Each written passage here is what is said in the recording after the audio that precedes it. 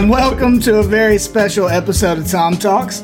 I assume that you're aware at this point that we here at Southern Tomfoolery, there you go, have finished not just book one, not only books 1 and 2, nay, not even just books 1, 2, and 3, but the entirety of our first whole adventure path against the Aeon Throne.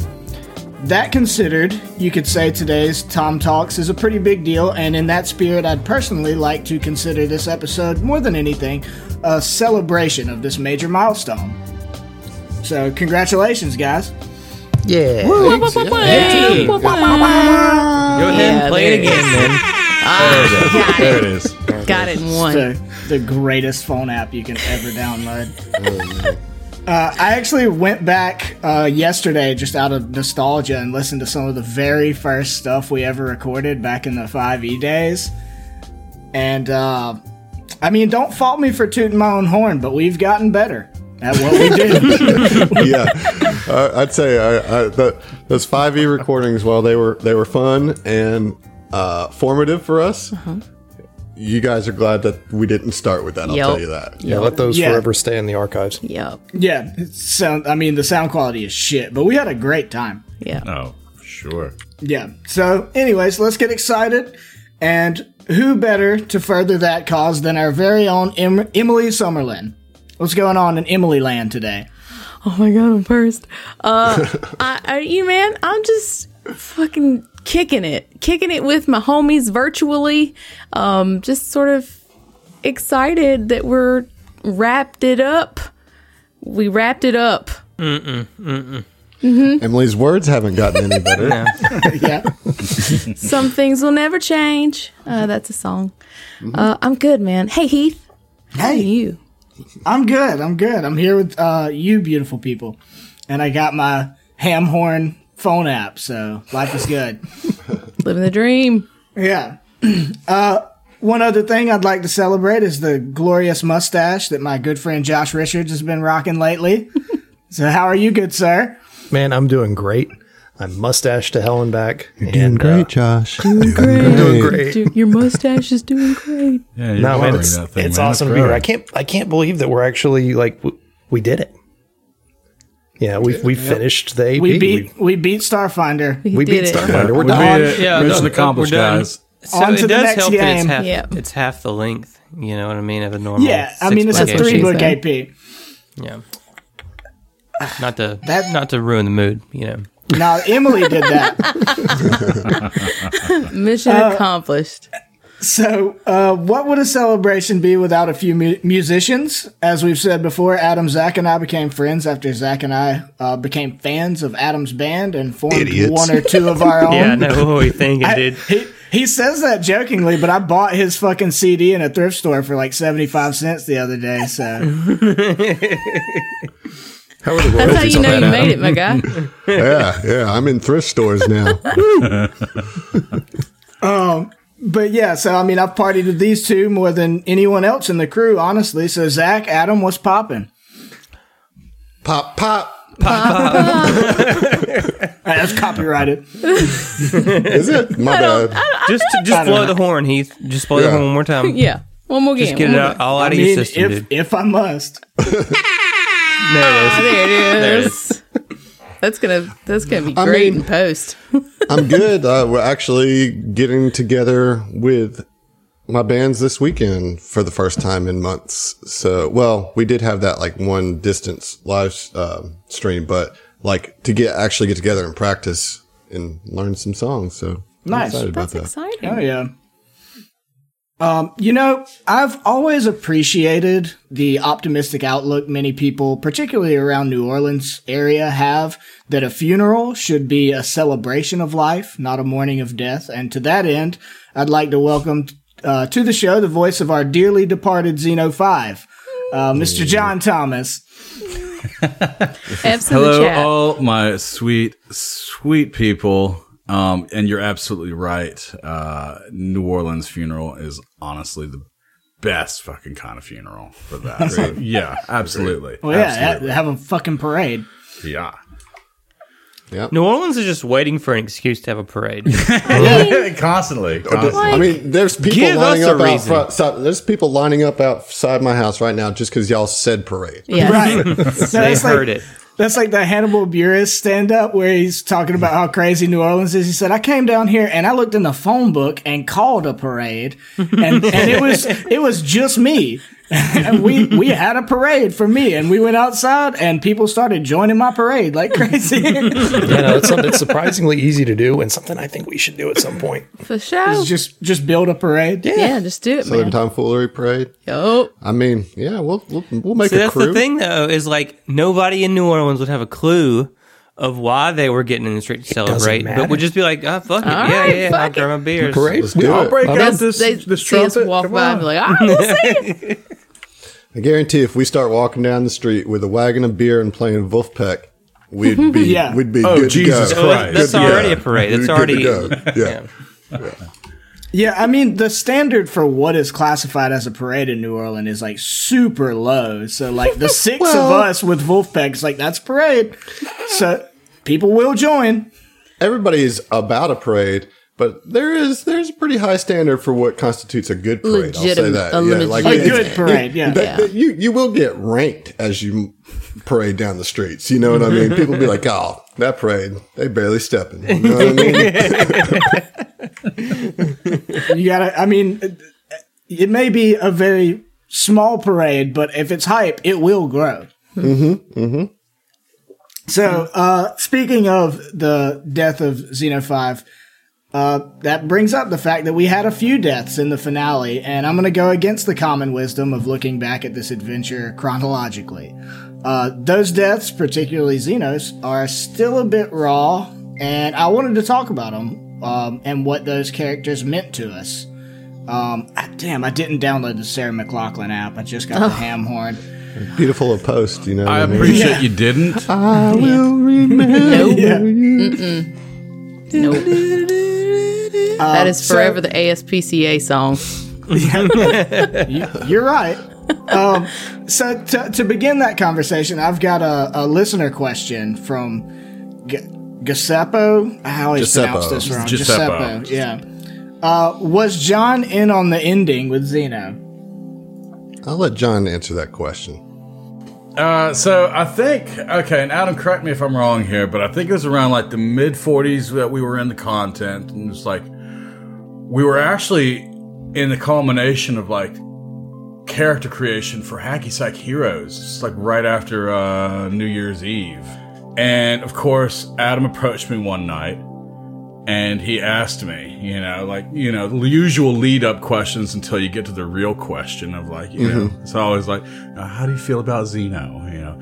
You want to take him into Signal of Screams, So, yes, while there was collaboration, but see, the thing was that Xeno has this vague, ever-pursuing goal, and that can't be satisfied by an AP, okay? So, but at the end of all, for this to happen, Xeno would have to, yes, there was, this was all, decided, before, but there was going to be no hand-holding. So, in other words, I would have to have survived the rest of Book 2 and all of Book 3 for the ending to actually culminate, to actually happen. Yeah, otherwise it would just be like, okay, and Xeno dies. That Adam seemed like he was straight up trying to murder Xeno prior to that. Dude, this was before fucking the escape from Golta. Okay. Well, so yeah, I'll talk a little bit about that.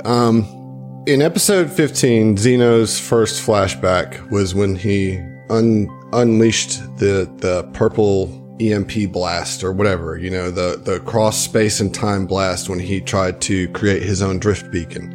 And so that was like where I had the first nuggets of an idea of doing something kind of like meta with Xeno. But, we were very early in this and I didn't want to lock anything in. I didn't know where John was at all with Xeno, and I didn't want to force anything too hard or anything like that.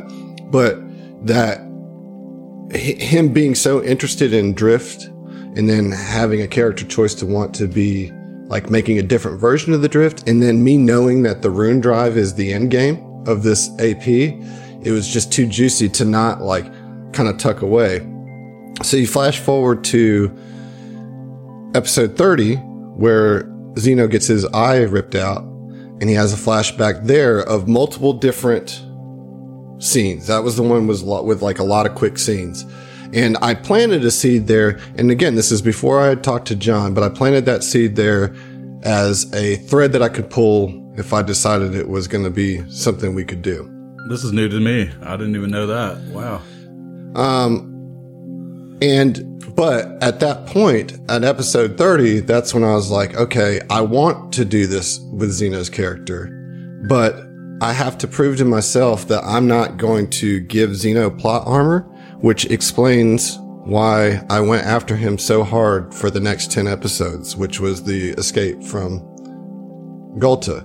If he had died, he would have died, and that anything that I had gelling at that point would have gone out into the trash, right? And that would have been that. But like, it was kind of, you know, I'm like really pulling back the screen here, but it was like a test to see if Zeno was supposed to have that storyline. Was worthy. Not even if he was worthy, but like, if he survives this, then he's supposed to survive it, because this is the story we're going. So he did survive.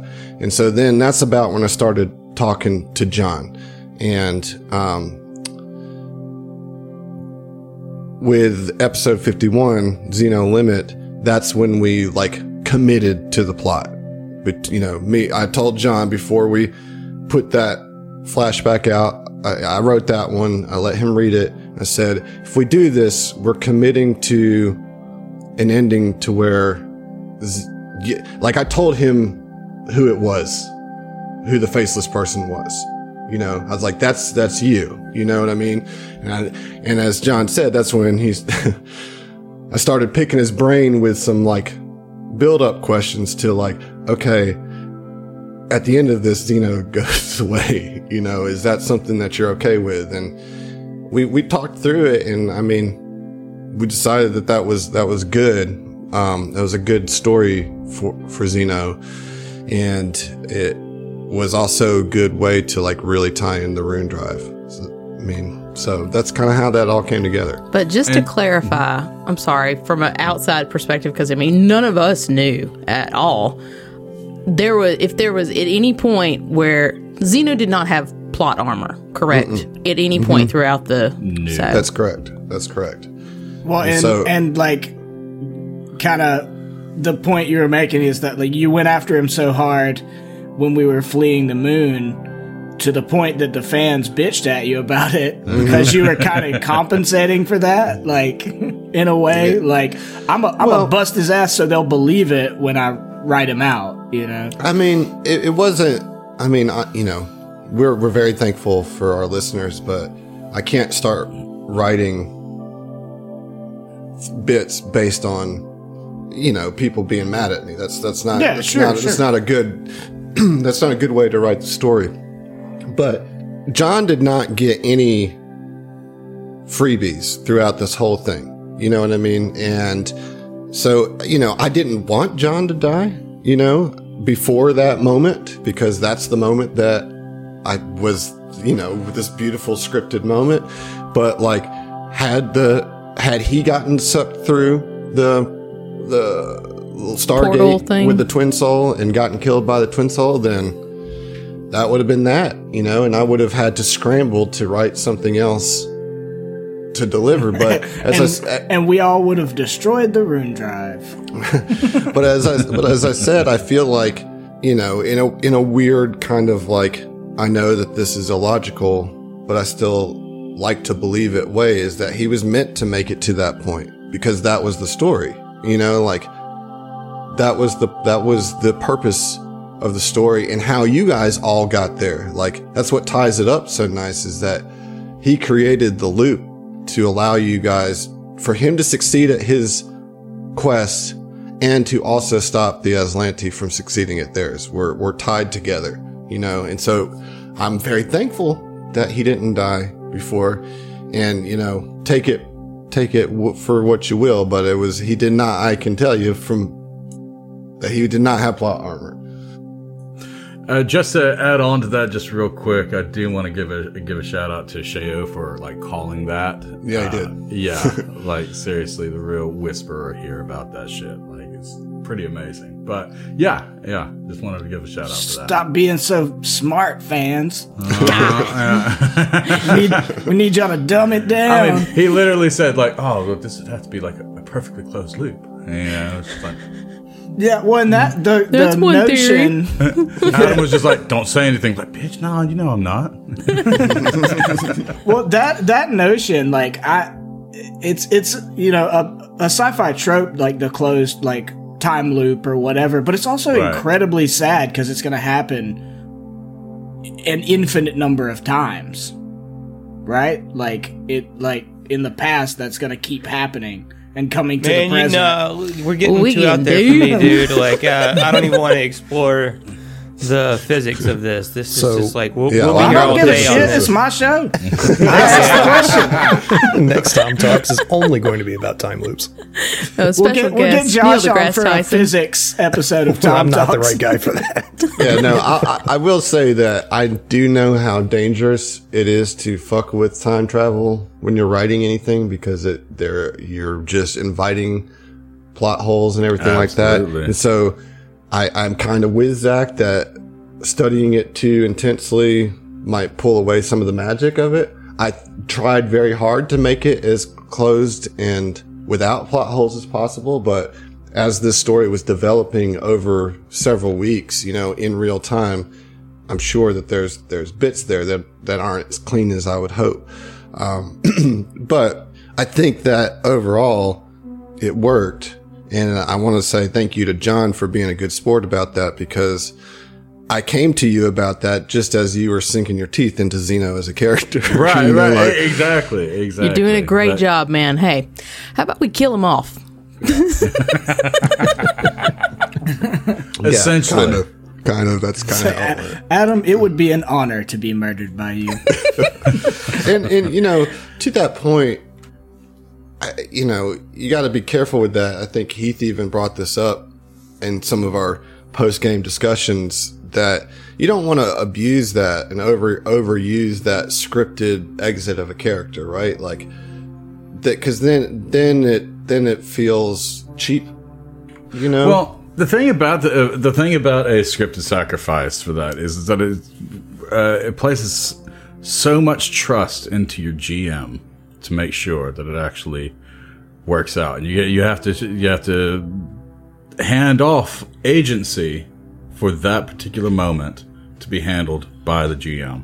I mean, it's a big ask of a GM to a player, And I'll say that John did not read that final sequence until like a week before we played. Yeah. So he didn't. I mean, all he knew was the basics of what he needed to know. But I tried to keep it as much of a surprise for him as I could, but do him the favor of letting him know that I'm gonna pull this GM fiat basically and say this character's gone. Right? Yeah, we're pulling the batteries out of Zeno. Yeah. Well, so obviously we're moving on to Signal of Screams. You'll be playing some new character. We don't know something. Who. But I did want to, kind of give you the opportunity before we move on in the show to, if there's anything else like you'd like to say about Zeno and what he meant to you. I know his arc ended up meaning a lot to us and to me in particular, being that our characters had such an intertwined history. But what did Zeno 5 mean to you, John? Zeno 5 was a great experience he was a great experiment to challenge myself, particularly with the whole Android flat affect thing. But at that, and just trying to find the roots. I remember actually talking to Adam about just trying I'm trying to really feel where Zeno is in this. Yes, he's chasing after after the Rune Drive and whatnot. But other than that, I was so worried about him having some level of trauma, you know? And it was just like, maybe his story just hasn't been written yet. And that's really what Xeno is to me, is that he was this unformed block, if you will. He was the blank slate.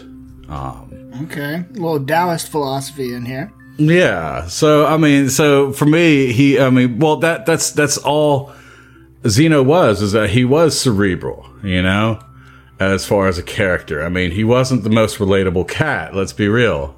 But to me, that's kind of what I found really interesting about it, is like, was the focus of, it was not to focus on an event or a person, but on an idea.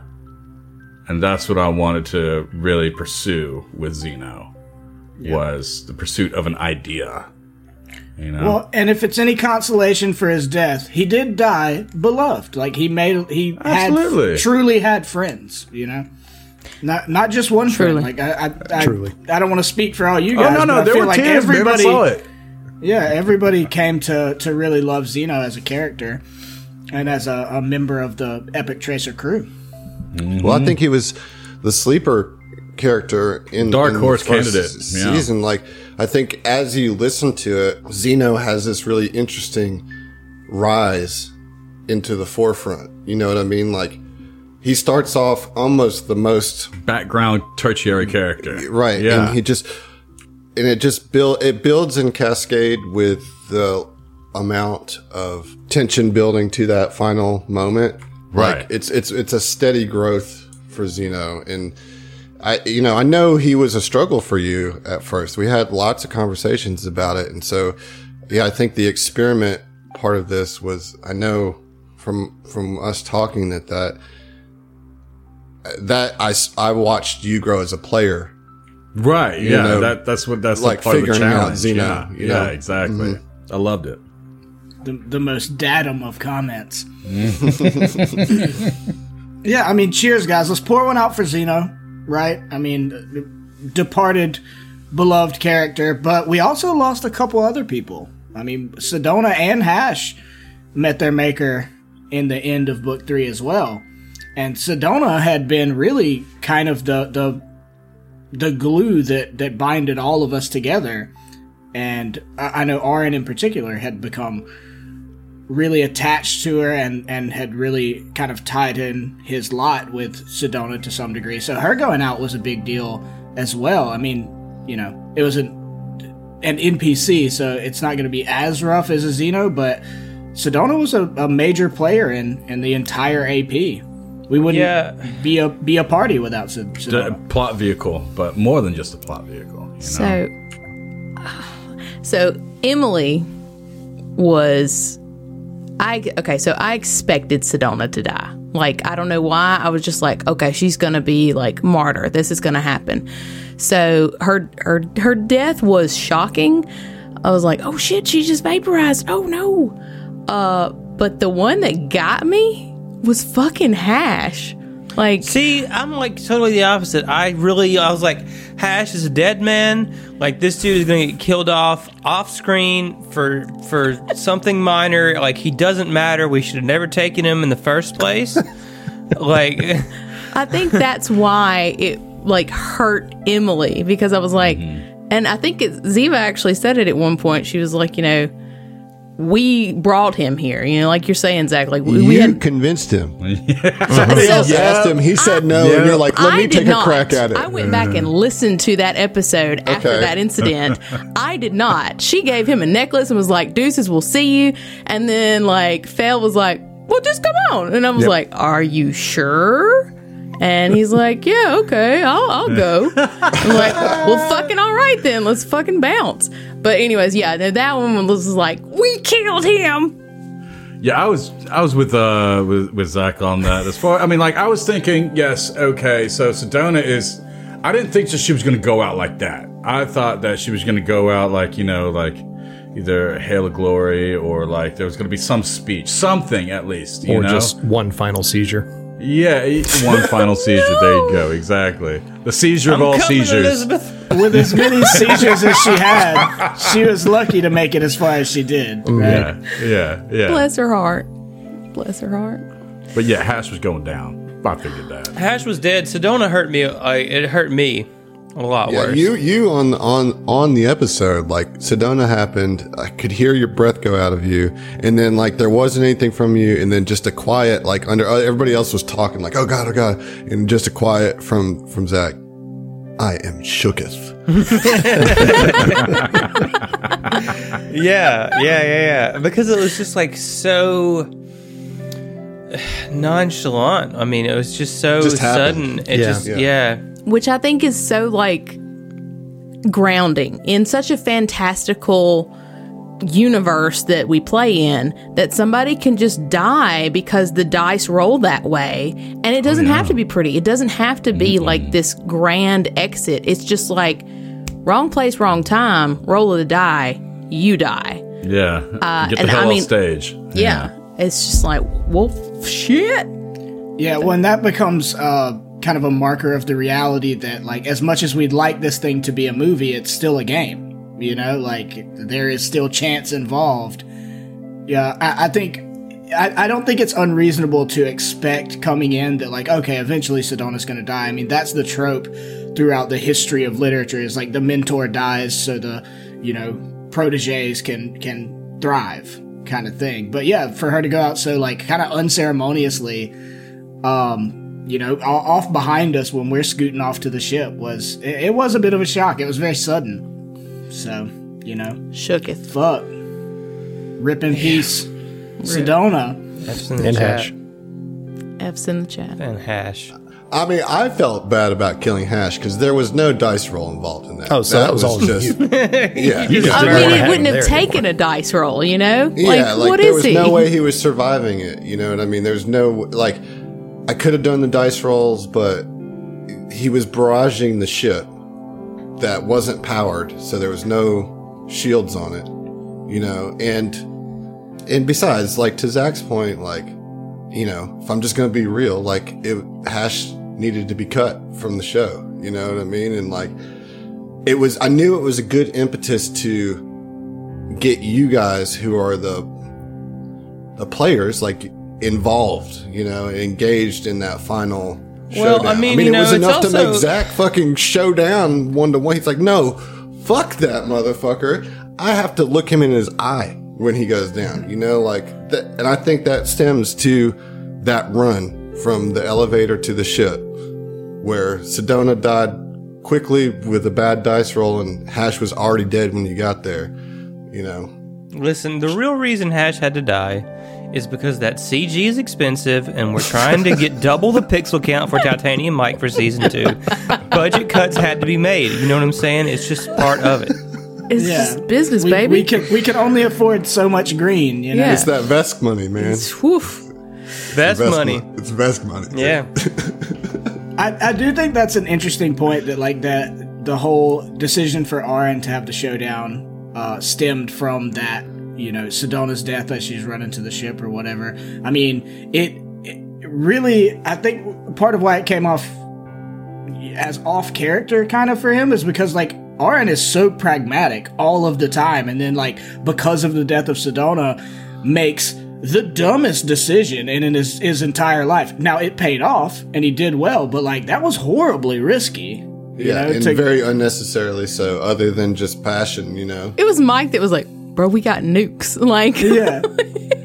Well, I was really honestly surprised that the rest of the party was so quick to sign off on it. Phil was like, I'm 100% in your corner, bro. It's like, be a better friend. What are you talking about? He's supporting his friend, you know what I mean? Yeah. That is being in a a life good friend. decision. But like supporting a friend in their decision to go get themselves killed, I it's think just is called being a bad enabling. friend. It's Yeah, fine. but like let's consider that your characters at that moment were like extremely raw emotionally, and I mean obviously you guys as players too, but like if you think about what your character's going through, like Oren was seeing red and Fel, I'm sure was too. I mean Sedona it doesn't get talked about much, but Sedona basically saved Fel from drinking his life away. Yep. You know what I mean? Like, and that just doesn't get brought up a lot, but like, I know that, I know that Josh, you feel that Fel's connection to Sedona was deep. Oh, absolutely. You know?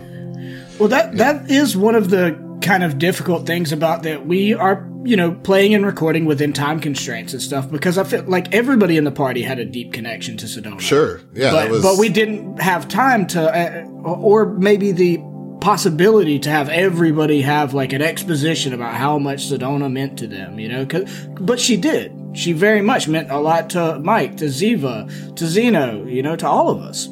Yeah. I have to have a little truck with saying it would be out of character for Oren to accept that, because I think it was completely in character, right? Like, I don't think I would have done it if I didn't think that it was in character for him to do, right? It was in character for you in the moment, in the feelings that you were feeling, but it would be out of character for the, like, in game, like your companions would be like, oh, that's Oren is typically the one that's telling us not to do stupid shit. You know what I mean? Like, it is in character based on the backstory and the right. I was going to say, like, the whole arc that we set up, in book 3 with the flashbacks shows that Oren, when he's impassioned about something, is willing to make some very stupid decisions and some very irrational decisions, and doesn't back down from a fight. Right. I think, as I said, I think it's more saying that it was out of character for Oren as the crew knows Oren, because the crew doesn't know that backstory. Yeah, I think that's fair, because we've only seen him at his most pragmatic. Yeah, and Oren, as far as his role in the Epic Tracer, has always been the one arguing against hasty, uncalculated decisions, Yeah, well, and my point was more also about the listener, because, like, yeah, you did set up some stuff with your flashbacks and stuff, but in the grand scheme of things, that was pretty recent, and 95% of the listener's experience with Oren is him being that gruff, pragmatic, like, don't do dumb shit kind of character. Well, so. do as I say, not as I do. You know what I mean? Also, he was due. He was due for some risky business, Yeah, so... Yeah, I'm not saying it wasn't cool. I'm just acknowledging the fact that it may have felt weird, because it's like, you're such a pragmatic character so much of the time. I'm not shitting on you by any means. It turned out to be one of the coolest scenes in the whole show. Well, I think that all of you reacted as your characters the way that they would in that situation. Like, it didn't surprise me that Mike was like, dude, no, like, I got my finger on the fucking button right now. Like, and that's Mike. Like, he's like, dude, he's gone right now. Just, and like, but I do understand Fel's like immediate, like, yeah, I'm behind you, Oren, just because they also think about it that they crewed together under Oren, just like you and Zeno crewed under her. Sedona. Yeah, I'm sorry, under Sedona. Yeah. And it was much more recent, like, they'd only been grounded from Sedona for a year, and like, so when Sedona called on them, they had been anxious to do that, and they get out there and then she dies, like, I understand Fel and Oren being united in that moment, because their connection to Sedona is very much entwined together as people. Yeah, well, and like you said, it's more recent, like, because the Mike and Zeno thing is more like when I was a young man, Right. I mean, it was, a decade ago. Yeah. Well, anyway, Sedona was a great NPC and a great plot vehicle for getting all of us together, and ended up meaning a lot to the crew in general. So I really appreciated Sedona as NPCs go. I mean, I don't know about you guys. I thought Sedona was cool, and the fact that we flavored her as Debbie Harry. Come on. Yeah, amazing. that was the win. Yeah, that helped. Yeah, it was the right decision. And there was no other choice. It was, it always was, will, and forever be Debbie Harry. Right. So that does lead me to a question, though, from Bipolar Pop-Tart. Were Sedona's seizures a legitimate part of the book, or just a panicked improvisation to balance encounters? They are indeed written into the AP. There are certain moments that trigger her memories as she regains them, and the mechanical thing is if you guys, and I don't know why you wouldn't find all 5 of them, but maybe you skip a room, skip a lab or something. But for each seizure or memory regained, she gained 5 temporary HP in the fight against Zolan. Oh, no kidding. Yeah. And so basically it gave her a stamina pool is how I saw it. Because she doesn't have one otherwise. You know, she's got an NPC block, so she just has HP. And she's a level lower than you guys, you know? And she's basically there, I think, just mechanically speaking, she's there to provide heals when needed. You know what I mean? And just a little extra action economy. But, like, the idea is that you as the players are at the forefront of the adventure and should be handling the encounters as the team, is how I kind of read it. And so, yeah, I mean, it's not a panicked improvisation to balance encounters. It's a specific decision, I think, to balance the encounters. You know what I mean? So it gives you heals in between fights, but during the fight, you gotta yeah, right. I mean, that's interesting because, like, I wasn't sure either. I was interested to hear the answer to that question because, like, honestly, I was like, Adam's full of shit. He just made them seizures up so we couldn't use her. I mean, I didn't, but I 100% agree with it. You know, like it's, you know, like that's the logic that's behind it, I think, you know, and you guys did fine with the encounters, you know, like really with the exception of the Twin Soul and the final confrontation with Zolan, y'all didn't need her. I mean, y'all handled almost everything you came across pretty easily. There was not a scary fight other than the Twin Soul.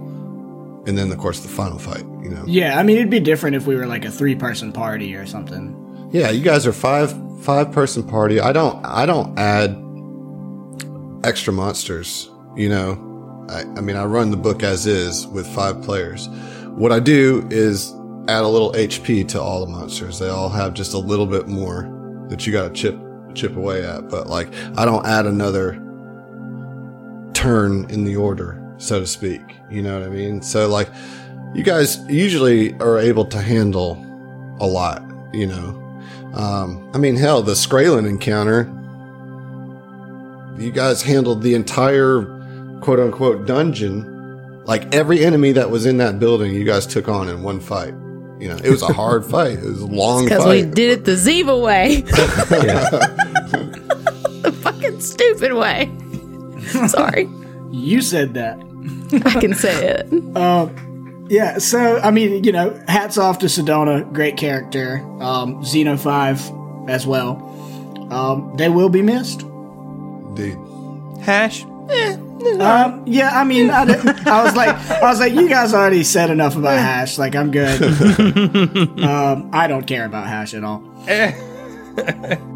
Okay, so I know the kind of major event of Book 3 in general is the raid of the Islani base on Arelos. But if you recall, Book 3 actually started during our second stay on Outpost Z, as we were just talking about. We actually did the Book 2 Tom Talks wrap-up after Episode 38, Fly Me From the Moon, which was the starship combat immediately after we had finally escaped Golta, and Xeno had come incredibly close to death. That said, all the events on Outpost Z are fair game as far as discussing Book 3, and to go back to something close to a chronological order, how did you guys like that section of the book in particular? Just to remind you, a whole lot went on in our second stay in Outpost Z. I mean, we had the boxing tournament. Fel and Ziva both got augmentations. Mike and Arin interrogated a Dralic pretty ferociously. Fel had a date with Half-Red. Hash got body swapped and almost killed Ziva. and we fought Skraylen and everybody else in Third Eye Salvage all at once. Yes, all of those. Great. Thank you. You realize this is a discussion show, I right? know. I'm fucking with you, dude. I mean, I think it was a pretty solid weekend. Like, we did we did some stuff. We saw some people, kicked some ass. No, that was insane. I was about to say, like, I just had John do this. Like, please talk to me. Like, One of my favorite moments out of that was had to be the boxing tournament, because it was something that was homebrew, something that was just very unique, something that was also fiddled with by the listeners. And Yeah, which made it better. absolutely Like, elevated it. Yeah. It really did. And also there was a lot of RP. Shout out to Brian. Yes, Thank you shout out so to much Brian. Thank you. for that. Yeah. And it also helped close some tension between Zeno and Mike, as well as provided some great RP moments with Ziva in round 2 and Josh fell in round 1, I believe. Mm-hmm. Yeah. Mm-hmm. Cornermans Yep. Mm-hmm. or women's. Corner people, Corner people. corner individuals. Corner, There you yeah. go. But that doesn't cover hive minds, so I'm trying to be inclusive here. And then there's that Dralic interrogation. That was fucking dope. That that was- was like out of left field. I was just like, oh wow, this is. I almost feel like a listener, just on the edge of my seat right here, just like listening in on this. This is great. There was so many moments through book 3 where I got to enjoy sitting back and listening to y'all go the fuck off. You know what I mean? It was awesome, dude. And that's definitely one of them. That interrogation, like, you guys were in such a good rhythm and flow with each other. Like, the dialogue back and forth was legit. There was multiple times, like, right away, like, oh shit, oh damn, oh shit, you know, like, that was good. It was good. is it weird that I feel like that's one of, like, probably the biggest bonding moment between Mike and Oren is when they were, like, mercilessly fucking torturing someone? Well, I mean, Oren never tortured the Just man. say, He Oren just- was he good just- cop. He threatened mentally him you with did, existential terror. You know what I mean? Right. Like, a so, form of torture. yeah. Yeah. Well, guess and, so, yeah. and I think you got Mike's respect because Mike was like, all right, well, I'm just going to beat his ass bloody. And it's like, oh, that's better. That's even better. Good one. Well, yeah, I do think that would be so much worse, right? Oh, like if mental you had scars somebody. So much harder. It's such a right thing to throw at a Dralic too. You know what I mean? Because, like, they worship Asparagus. nothing. Like, they're- Oh, yeah. like they like worship, like, entropy and, like, the, you know, These men are nihilists, Donnie. You have nothing Yeah, to fear. yeah. You have They're nothing cowards. to fear. and you're like, let me just show you how much is actually in nothing, real quick. Let me just Yeah. show you what nothing actually looks like. You know, Yeah, I remember reading their bio, and it's like, yeah, this is like, oh man, these are like the ultimate downers.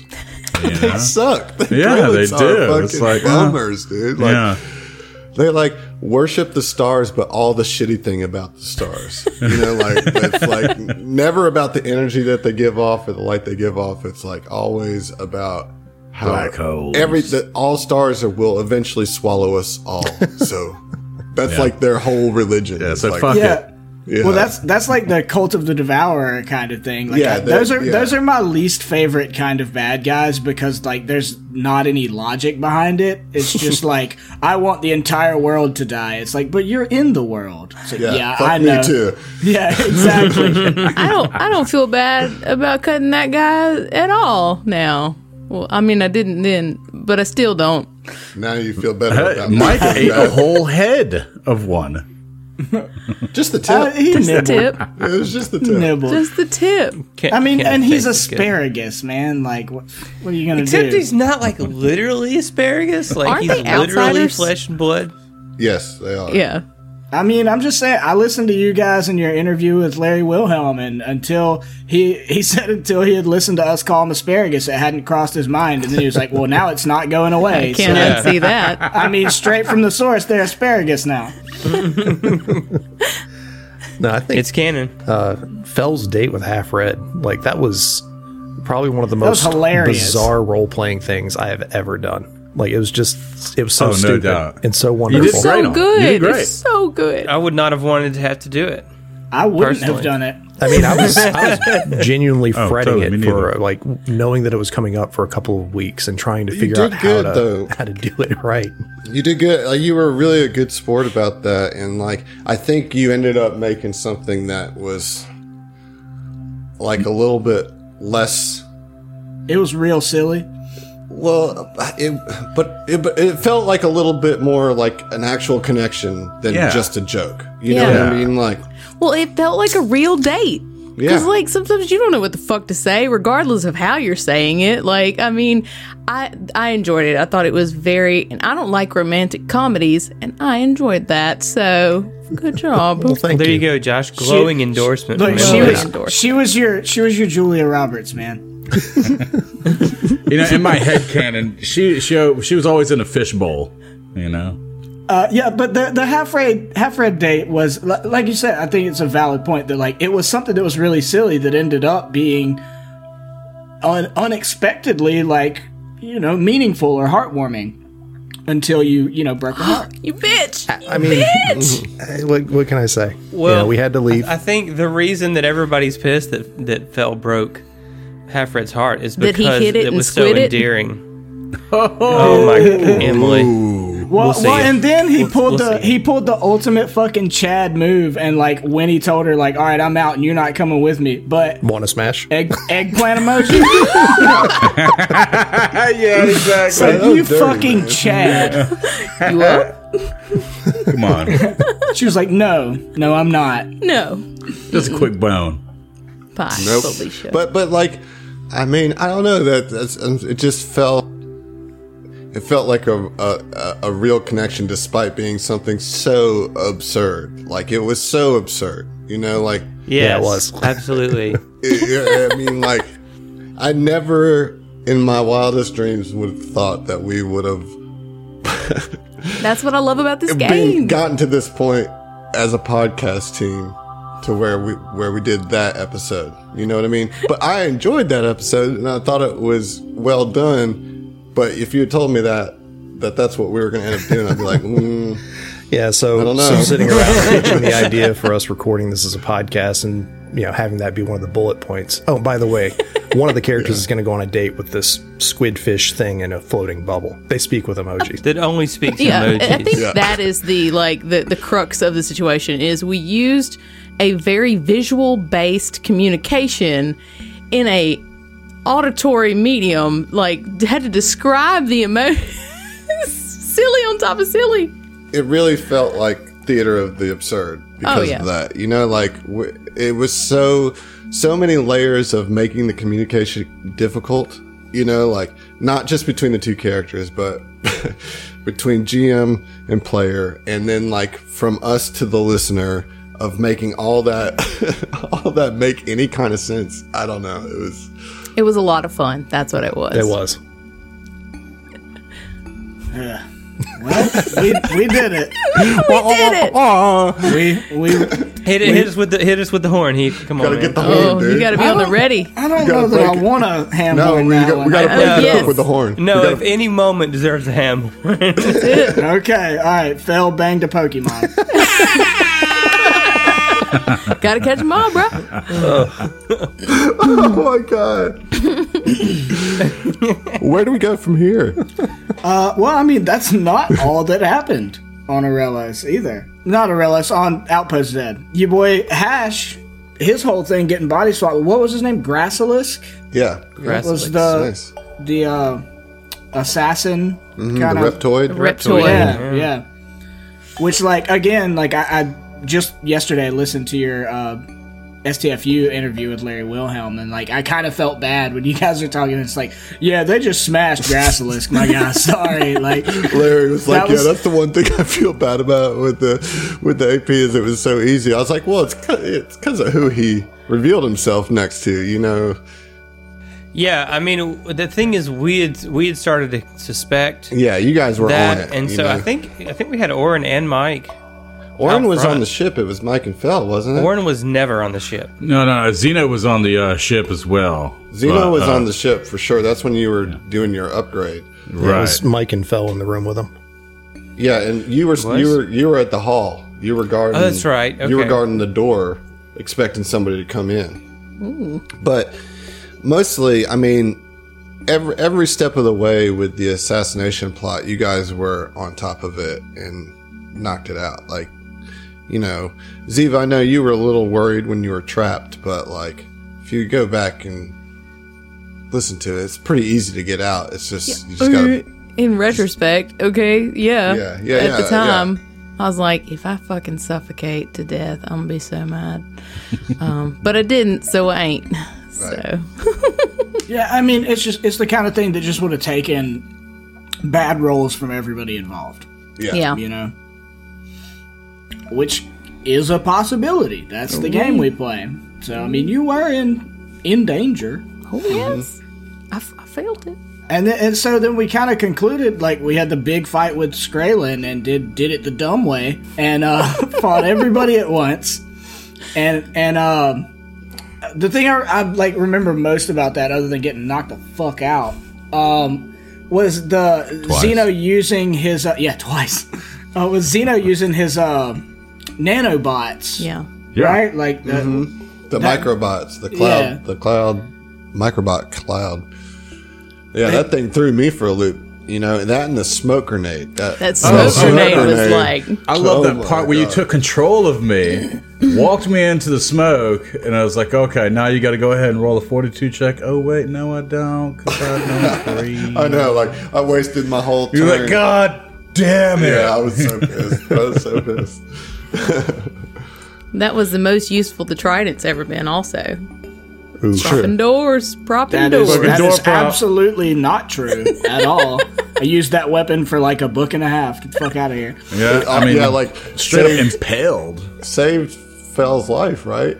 In Yeah, book one? impaled Lieutenant Sharu. Yeah. Yeah. That's old news. Yeah, what have you done recently? But, I mean, well, I gave it to somebody that the only fucking use they had for it was to try to turn into a gymnast. That and to turn it vault with on it. like a light. I'm going to Look, that was a vault. fun Play time. Jedi Orin. It was a fun time. Pole vaults for everybody. I mean, guys you took the most effective weapon we had for a book and a half and just turned it into a flashlight and a joke. Well, that's, I mean, You're welcome. that's in character, I think. That's a Yeah. I mean, consider who you gave it to, Heath. Well, I wanted her to do better. That Well, was the purpose. I'll try. I mean, I told you that. That's true.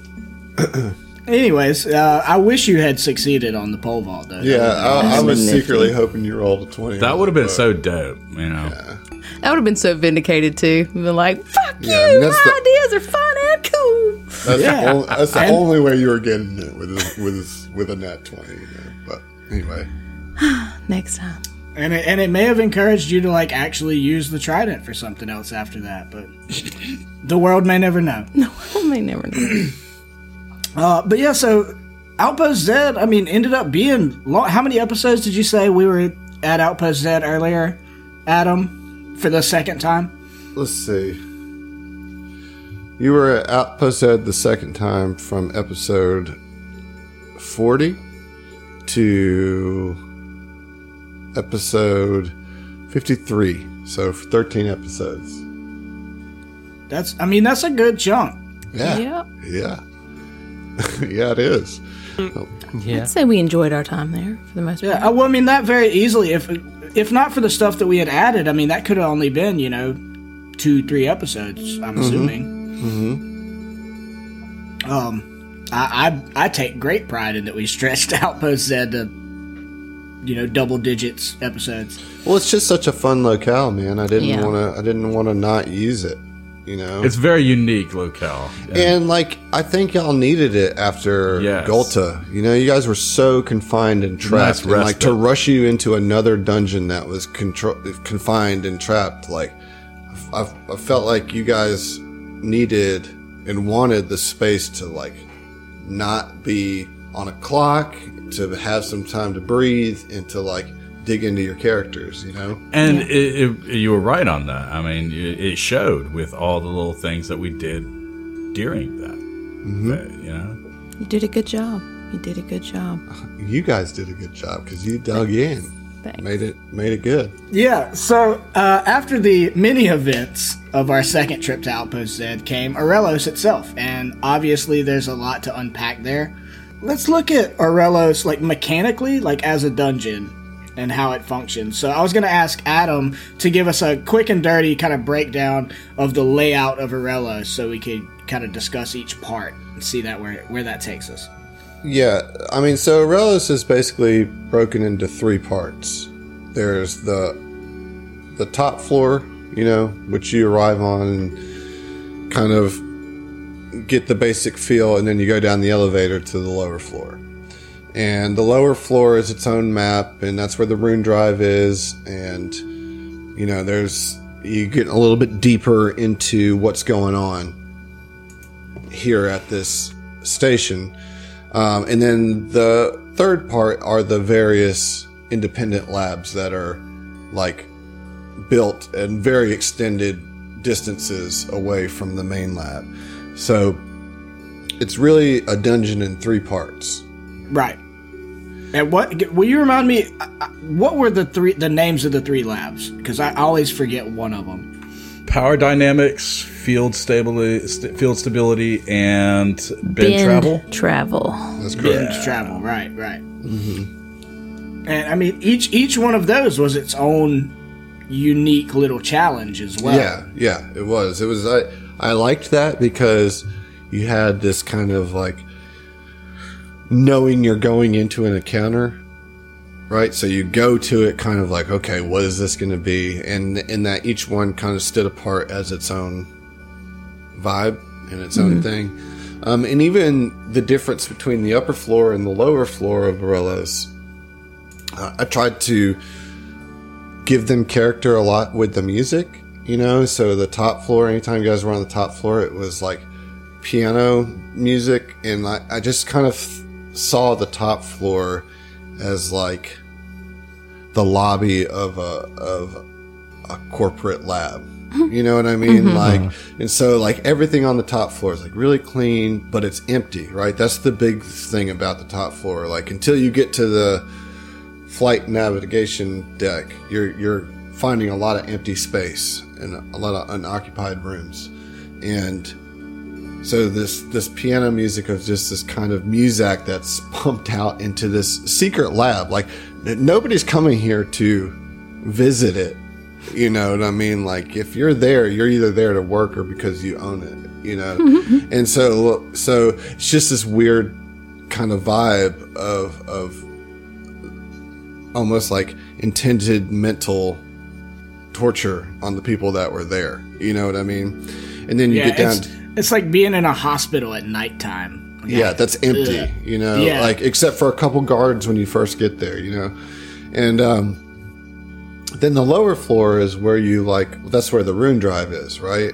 And so it has this kind of mystical feeling because that's where you meet Murglebird, that's where the scientist dormitories are, that's where the shrine to the ancient Aslanti god is, of course the rune drive and all that, and that's where it's as I said, it kind of peels back to where you see what Aurelos is really all about. And then you find out about these independent labs that are doing even more compartmentalized secret studies. It's a cool layout, a cool way to set up that last book. Yeah, I mean, I found Aurelos really interesting, and I know I'm biased. I had a rough time in the prison, but this dungeon was really cool, and having the multiple different labs that you knew there was going to be some kind of conflict in each one of them, but it's not necessarily that you're just like running through a dungeon and like fighting wave after wave of enemies. Like, you know, you've got specific locations and objectives to get to, but you know shit's going to be fucked up when you get there. I enjoyed Aurelis a lot for that reason. I was worried you guys were not going to like Aurelis. I'm not going to lie. I was worried that it was too much like Gulta in the mechanical nature of it. I think that's just Aslanti layouts, you know. Yeah, well, structure. for sure. But I know that Gulta was such a grind for you guys, you know. So I was afraid that it would just like immediately be reminiscent of it, and so then you guys would be kind of in a weird headspace going through it. But you guys took to it really well, you know. I think if you had not had padded Outpost Z the second trip, we would not have enjoyed it. I don't think I would have, because going from that time stress of like, you are in the shit, you know that things are here to kill you. And I think if we hadn't had that time in between, that it wouldn't have been fun. That's my opinion, though. Yeah, well, and I think as a party and a group of friends, like, we're, as far as our mentality, like, we're not really gonna be at our most successful if we're just hopping dungeon to dungeon to dungeon with no in between spaces, you know. Personally, well, I mean, to that point, did anyone not like Aurelis? I mean, it's fine if you didn't. I liked it. There was a weird sense of gaminess to it, with the 3 different labs, with the fact that like you're gonna get one rest, you know, but you gotta, like, the way it was laid out was a little strange, because you gotta go back up the elevator and do all this to sleep. That I don't know, it didn't land for me as seamlessly as Gulta did. I guess my mind, I leaned into the fact that it was literally, or my understanding anyways, was the layout was that it was literally intended to create a sense of separation. Mm-hmm. So like, that's why everything was so spread out, and why you had to go up and down to get to it, which, like you're saying, it does very much have like a game feel. But I guess I just sort of like tricked my brain into saying like, oh no, it's part of that because like the mental, like the psychological effect that they're trying to have on the workers. Well, and then as far as our experience, we had sort of the poltergeist that was Evandrian. Jesus Christ! Anytime we were traveling around, that you didn't know, are you going to run into Evandrian again? Right? Mm-hmm. Fucking swiper, no swiping. What rude dick. Evandrian is a really, really, it's like probably my favorite part of book 3 as far as like the story. Like, my favorite enemy is the Twin Soul, but like as far as clever mechanic to drive a dungeon, having Evandrian there was awesome. Like, it added a layer of tension that I don't think would have been there without it. And you guys would have felt very confident breezing through the lab at whatever pace you wanted to, and not, you know, like, oh, we'll just check the corner, but knowing that there's somebody there who's smart in setting traps for you and like is watching every move you do, you know, like right. That made you guys play a little differently. Was there a possibility to get him on our side with like yes, there was. You guys were close. Shit. You know, you got him to indifferent. You did not get him to friendly. You know, and if you'd gotten him to friendly, he would not have been at the final fight next to the Sardat. He would have just left. Oh well, then we wouldn't have got that. You know, his That goodies. awesome loot, So the armor that so that's fine. He stayed. That's fine. I did that on purpose. Then Thanks, Nailed thanks it. Emily. Appreciate that. Yeah, from an opportunistic standpoint, like, yeah, we did the right thing. fucking nailed it. Success. An error has occurred. Exactly. All right, so aside from the mechanics of the dungeon, there were so many impactful, like, narrative beats, and I want to take us through each of those. And in the course of doing so, we can talk about some of the most important combats as well in Book 3. And I'm just going to kind of rapid fire these off. I'm going to say something and jump in. We'll just have a conversation as friends. Okay. First, Irio. We haven't talked about Irio at all. Fucking Sandy drone, man. Yeah, that's rude. That's offensive. I mean, I love how Adam problematic. how he played the character when he started getting his memory back. Irio's connection to Sedona is not in the AP. He's not connected to Sedona. I'm glad you did that. Well, the funny story about that is when we first decided we were going to play Starfinder, like before we even pushed record on episode 1, Heath and John and myself did like a trial run. And so I set up like a little one-shot deal where basically Mike comes on aboard a starship and rescues Zeno, and then they kill the goblins and the drow captain that are slavers that were coming to get Zeno. And like that was it, right? We were just doing that just to learn the game. Like we're like, well, if we're going to record this, maybe it'd be smart for us to actually play it a couple times before we did that. And we did that, and then we did Starship Combat. Anyway, well, I wanted to play a character as well, just so I could get familiar with how PCs work and how combat works. So I had read all the books of the AP. I was like, well, okay, in the AP, Irio, Sandy Drone is Irio, who works for the AAF, the Android Abolition Front. And so, like, I was like, okay, I'm just going to say that he was working with Sedona, And so we ran that little one-shot with me running Irio, Heath running Mike, and John running Zeno. And, like, that's, like, part of the canon of the story. And so Irio has been sitting there waiting to be found in Aurelos since before episode 1. Yeah.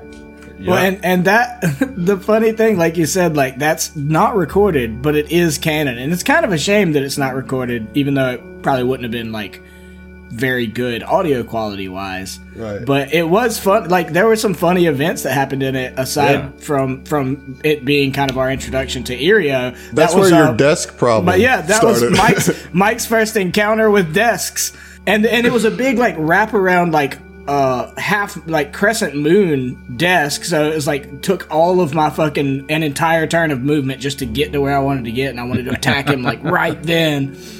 And I swore off desks from that day forward. And also like that, like Mike met Zeno for the first time in that, like that he rescues Zeno. Yeah. It was interesting. It was an interesting thing that is canon, like just kind of because that's never really been discussed about on the show, I think, until now. But Irio, I've been waiting since episode 1 for the party to get to Irio, and I would like send messages to John and Heath. I'd be like, you guys got to remember to mention Irio as like an old buddy of yours, like don't forget that, because they didn't know that Irio was going to be there, like I didn't tell them that Irio was going to be in Aurelos. They had no idea. So when they saw him, Heath and John were like, what? And everybody else was like, who? yeah, exactly. Well, and like Adam would send me, like when I was in the process of writing flashbacks for Mike and Zeno together flashbacks, like he was like, all right, well, you have to have Irio in it. And I was like, okay, like I can do that, but I didn't understand at the time why, it was so important to have Irio. But yeah, so we also, I mean, that's the distant past. And then we find Irio in book 3 and he's had his mind wiped. Yep. Which is fucking androids always getting their minds wiped. But it's a real unfortunate situation. Irio was a fun little NPC to flesh out on the side. You know what I mean? It was fun. Yeah, well, and it was cool to me that both with Irio and Rupert, you and John, or Adam and John, both got to play both of those characters. Yeah.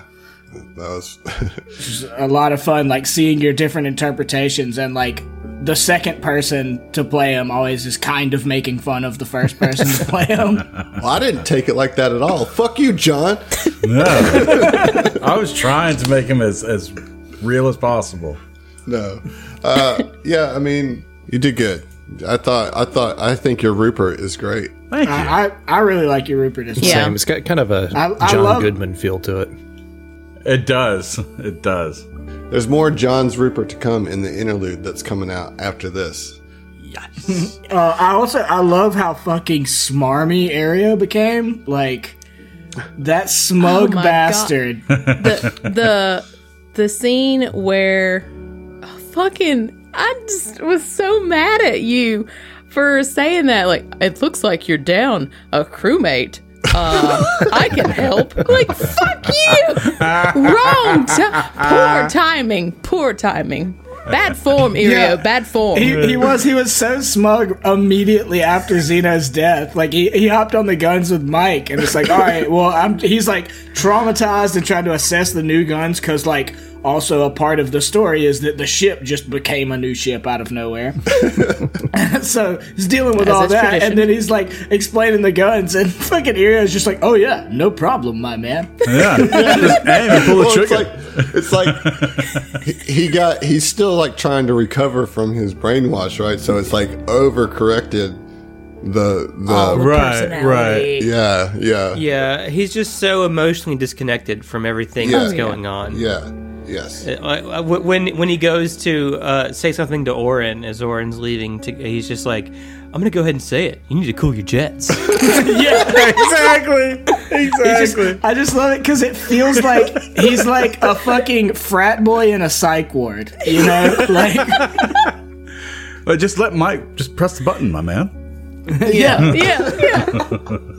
It's just like, does this man. motherfucker like catch a beat, my guy? Like, we're not there. We're not there. Well, I love that John like stayed true to that aspect, you know, Oh, like because yeah. I handed it off to John like right before Like we 5 started minutes playing. before, yeah. I was like, well, okay. John, Good you luck. need somebody to play or something to do during this episode. Why don't you Hold play up. Irio? Okay. I remember he's smarmy. Okay, got it. Can do. well, you killed it in that regard, my man. Fucking got it in one.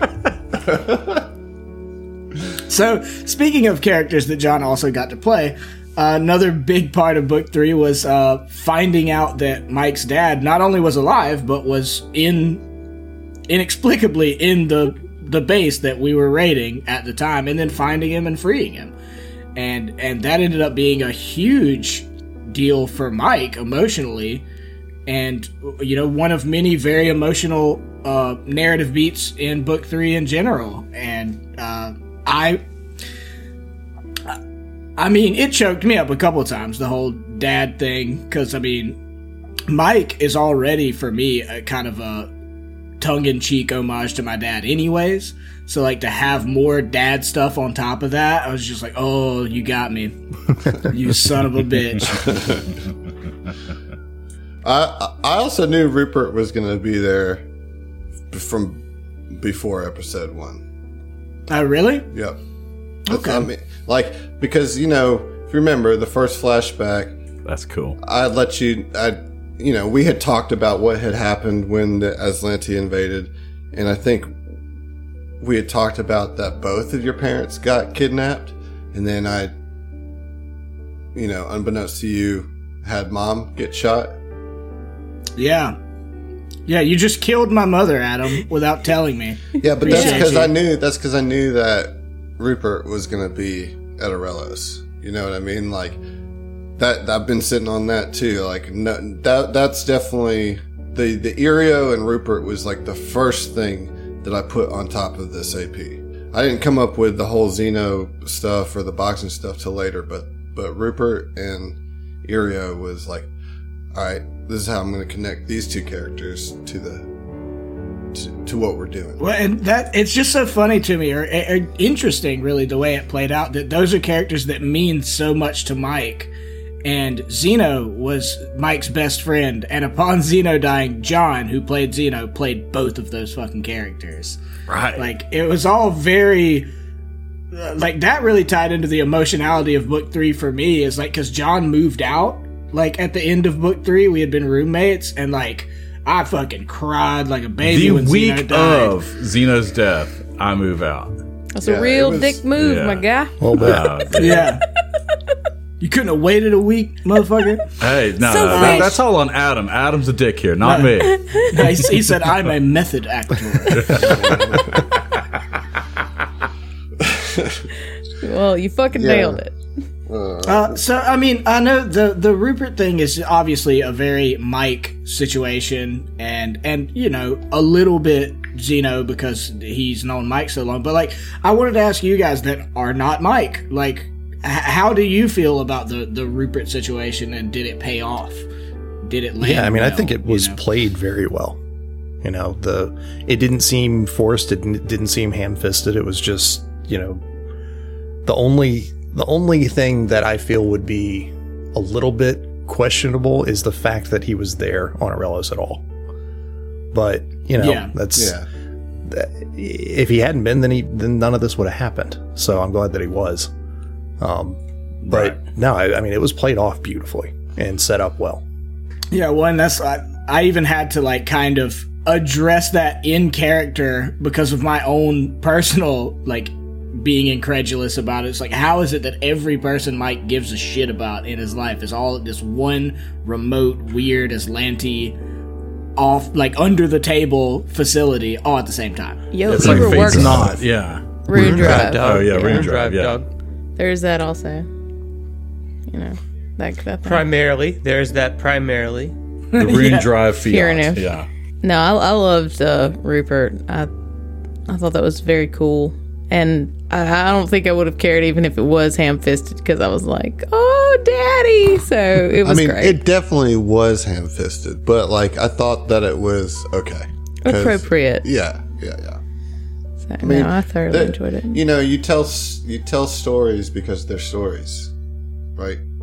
Like, you want to tell something that's a little bit beyond belief because it's what makes it. That's a story. why it's a story. Yeah. Yeah. And honestly, I think having Rupert there was realistically, Mike traded Zeno for Rupert.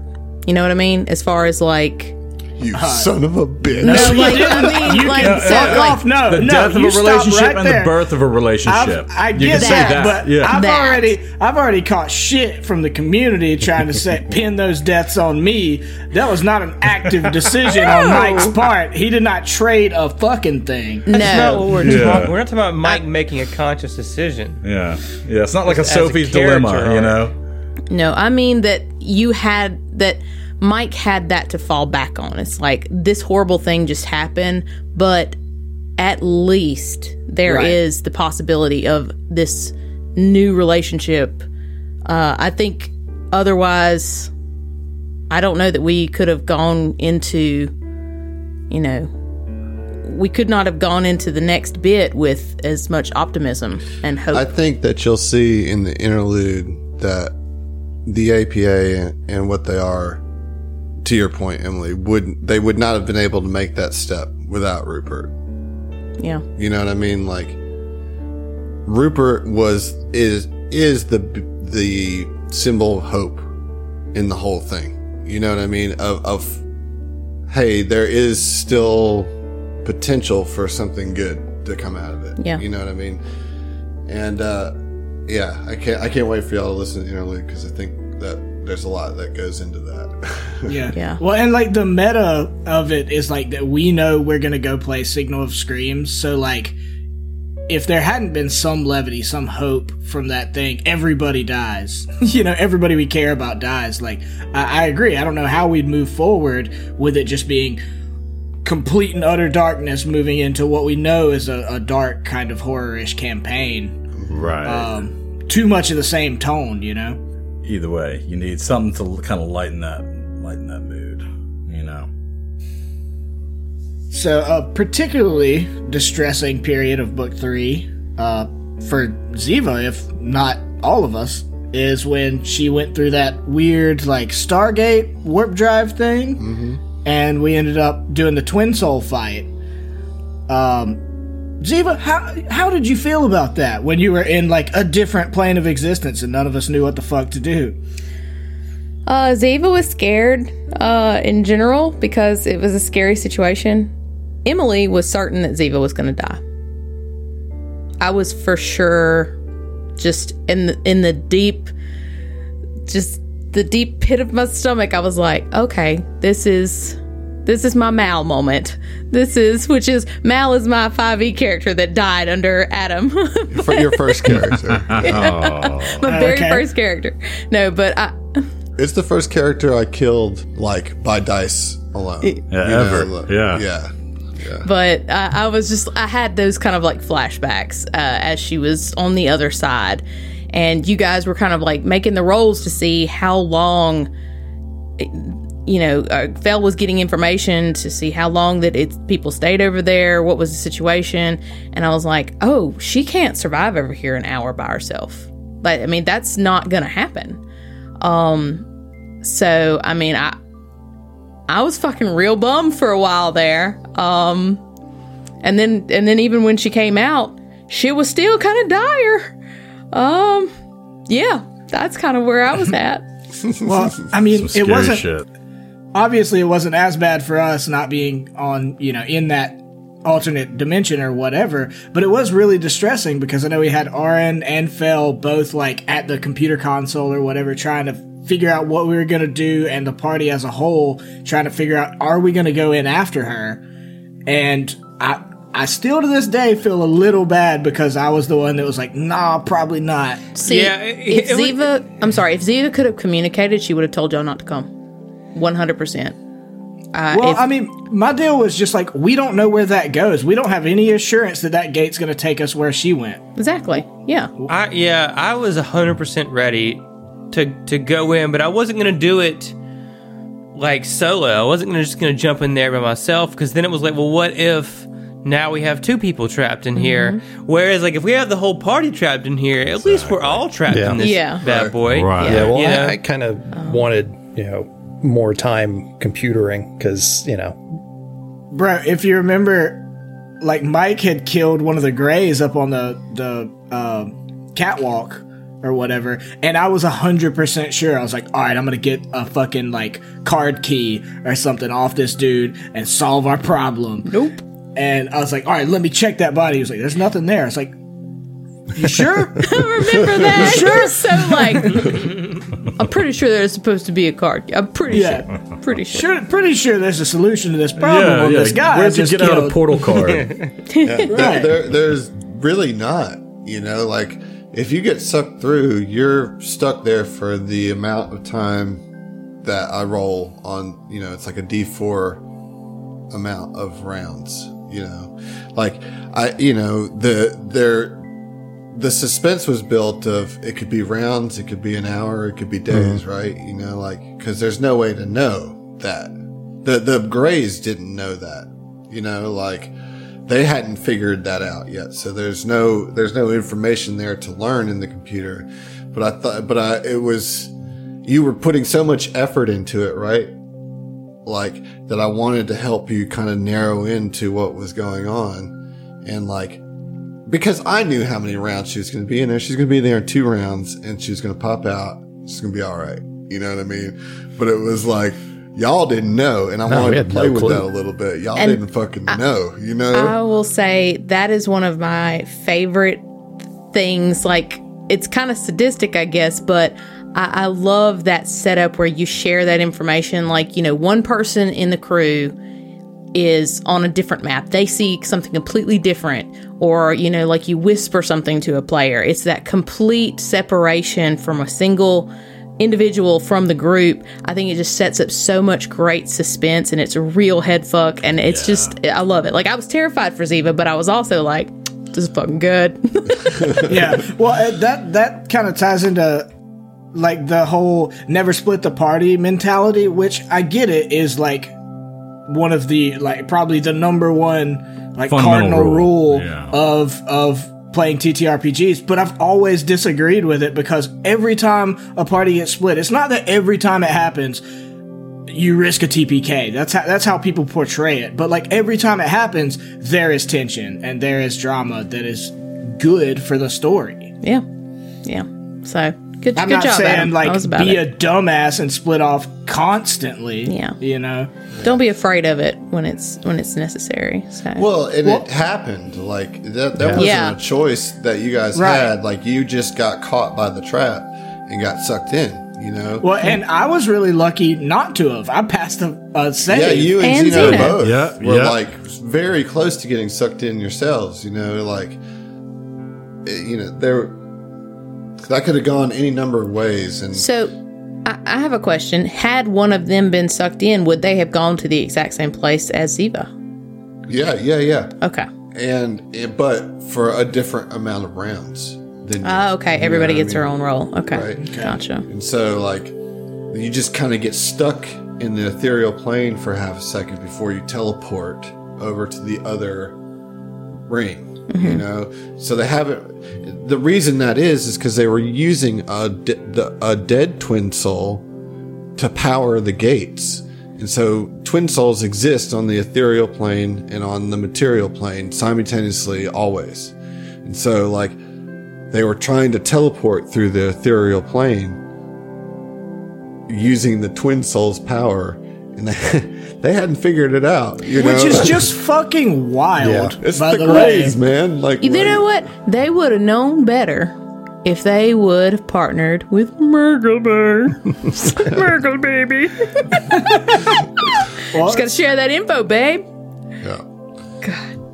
well, what a transition, because that was the next thing I was going to bring up was Mergelbear. She's And on everybody's mind. I do baby. think we should put out a poll on the Patreon for like what was their favorite NPC. Of the whole series. I mean, you could do it. You could do all 3 books, or you could do the whole series. I'm just pitching the idea of a poll because we don't do enough of them. You're right. We don't. Mergelbear was fun.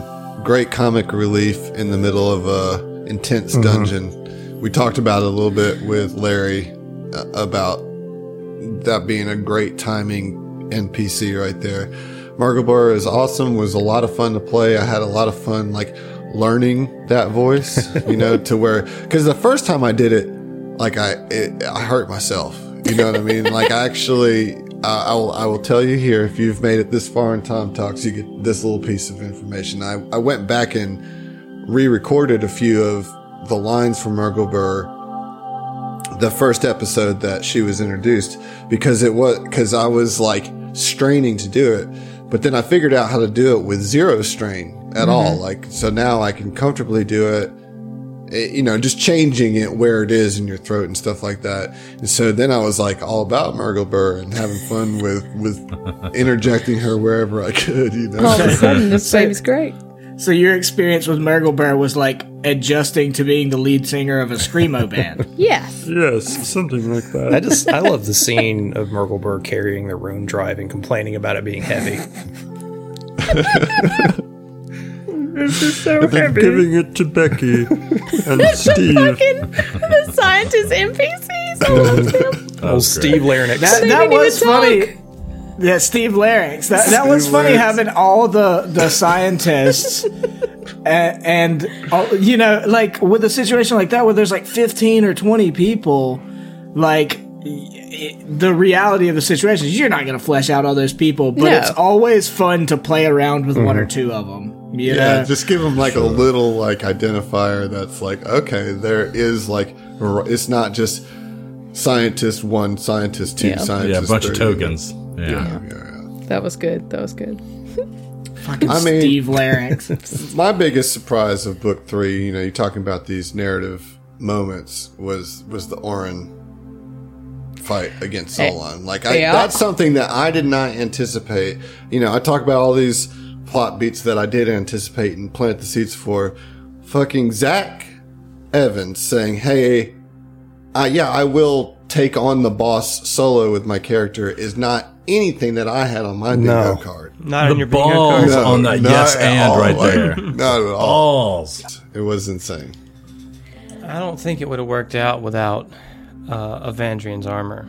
I mean, like that was kind of.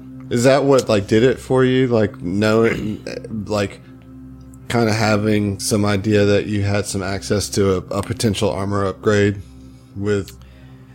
Yeah, I mean, because it had the force field and everything like that, and it had the damage resistance, and that, like, is where I thought I might have a fighting chance at this. I figured he would out damage me turn for turn, but I was hoping that if I got enough mitigation, that it would balance out. You know, No doubt. So, yeah, it was definitely a tense encounter, though, because I did not think that it was a great idea in the moment. In retrospect, it was still a terrible idea. In retrospect, it was still a terrible idea. I will pull back the curtain a little bit and say that, you know, when we were doing that, we stopped and said, and like had a discussion as a pod while we were recording that and said, okay, what does this mean? Like, cause I was a little shocked by it, you know, by this request. I wasn't expecting it or the agreement, you know what I mean? Like, to do it. And when he said yes, I was like, okay, well then I had to put together a map for it. Like I didn't have a plan for this at all. So we had to stop and we talked about it as a group, you know, and one of the things that kind of came of that was this armor being a thing. And then the fact that you guys at this point were supposed to have leveled up, you know what I mean? And I was like, yeah, I was leveling you up going into a starship combat because I wanted you to be at the appropriate level for the starship combat. But then it was like, okay, oh, wait. So now you're going to solo the boss. And so there was a discussion there. And I think that it's important. And the reason that why I'm saying this and kind of putting it out there is that if you're running your games at home and somebody comes up with, you know, they throw you for a loop, don't be afraid to pause and like kind of discuss it for a second and say, okay, how's this going to work? And then go for it. And then we did. And it was like, and that's when we kind of hit record again. And I was like, this is going to be for real, Zach. Like, I'm going to roll all the dice on the table. Like, yeah. I'm getting you on this recording now saying that you are agreeing to this. You're agreeing to Last this fight, chance. you know, Last like, chance. Yeah, well, and you know, to that point, like, if it's cool enough, like, make it happen. Like, whatever it is, if it's a cool enough idea, make that shit happen. Like, take the time to pause the action for a second to make it happen in a way that it doesn't count as an asterisk. You know what I mean? Like, that was a real deal thing. Like, Zach put his character on the line to solo Zolan, you know, and none of us had, I mean, I hadn't considered that possibility before that, you know, before Zach was like, yeah, I'm going to do it. Believe John had it in the right, the balls on this guy. Like, For real. Well, Yeah. I will say, in Oren's defense, no one, to my knowledge, has ever accused Oren of not having a nutsack. oh, You know, like, yeah. True. And not lived, you know. yeah, and live to talk about it anyway. Yeah, but you know, honestly, I think the mind thrusts changed the game on that because it was nice because being a mystic gave me ranged combat tools that I don't think I would have had if I'd have been a straight Solarian going for a fight. Right. You know, whereas, and the thing was, is like Oren was presenting a threat to Zolan. If he stayed in melee range, he was going to risk being blinded every single turn. But if he runs away, well, now I get a free cast without provoking an opportunity attack. And you know, with Zolan being a human, not being a construct or a swarm component where they're resistant to mind affecting things. Mind Thrust is primed to deal big damage. You know, it's the biggest damage toolkit or tool in the Mystic toolkit. And so the combination of having the Starlight form, which is specifically a Star Shaman thing and not a Mystic thing, and And the mind thrust on deck, I mean, it really made a huge difference. Well, in turning the tide. Zolan completely underestimated the mystic in you because, which is so ties into who Oren is because he was so reluctant to show the mystic side of himself, you know, for so long. Like, I mean, a lot of what Oren did with his mystic powers was like only to the people that he knew, like by healing them and like, you know, only people that were close to him really saw his mystic powers. You know, you did a force disc a couple times and you've used mind thrust before, but a lot of time you rely on your gun to do the work in combat, you know, so you're not an overly magical mystic in that sense. And so I think Zolan underestimated that big time because the Solarian part of you is really flashy. And so he's like, oh, I see this dude's trying to be some sort of Solarian, you know. Oh, you got a lightsaber? Yeah, and he completely underestimated your connection to Ibra and the stars and what being a mystic means, you know, which is very, I think it's indicated by his disregard for his own religion with what he did with the armor. You know what I mean? Like the armor and whatnot. Like he obviously doesn't put a lot of stock in mysticism, you know. And you showed him up with it, dude. Boom. I got the last laugh.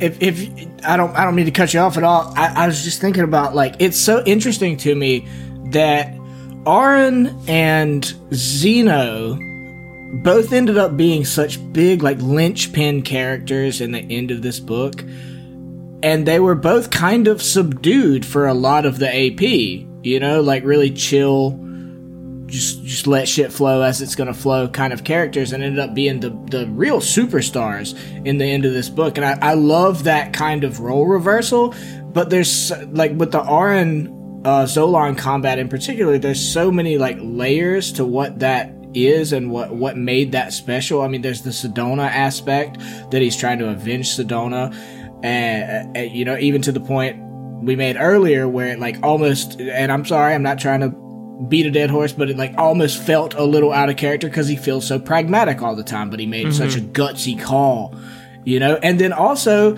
and I was just thinking about this, it just, like, hit me a second ago, there's also a Mike and Oren role reversal as well, where, like, Oren is stepping up and being a fighter, not a fighter the class in the game, but like a fighter with a capital F. Yeah. And Mike is staying behind and being like, I'll nuke this motherfucker from range, dude. Like, don't do this. You know? Like, there's so many layers of role reversal and, like, interplay between how the characters are normally perceived that it was so cool. Like, I mean, I'm so glad that we, you know, you in particular made the decision to do this fight. I don't at all feel bad about Mike disagreeing with it. No, you know? right. Some real deal character development.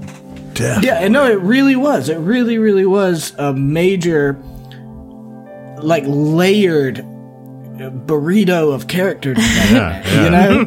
And I will say this: there is no nuke in the universe that could have gone off that would have been as satisfying as that final image that he saw of Sedona. Yeah. Like, So fucking good. IRL Tasty. inspiration, Zach. That was like And next level. that was so off the cuff, too. No, I didn't expect to kill him on that. I was about to ask you that. Had you been planning on doing the Sedona visualization at the end of that fight if you won? But no, you just decided in the moment? Yeah, I mean, so in my, you know, in, like, the mental strategy that I'm preparing, you know, as we're getting ready to do this fight, I assumed that it would be blow for blow lightsaber swings. You know, that's what I came in preparing.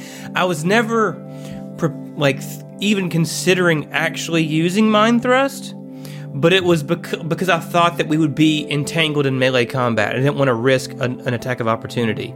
But every time that Zolan steps back because he doesn't want to get blinded, I'm like, oh, I got this. range now. Yeah. Well, that idea, like, ties into, like I said, the micro reversal thing. Like, I didn't realize, like, you went into the fight expecting to be purely a melee combatant, you know? when it's like, if you're just thinking about like who these characters have been historically, it's like, oh, well, Mike would be the guy to go duel a guy on the surface of a fucking asteroid. Right. It's like, nah, dude, like I'm good. Instead, Like, I'm Mike good.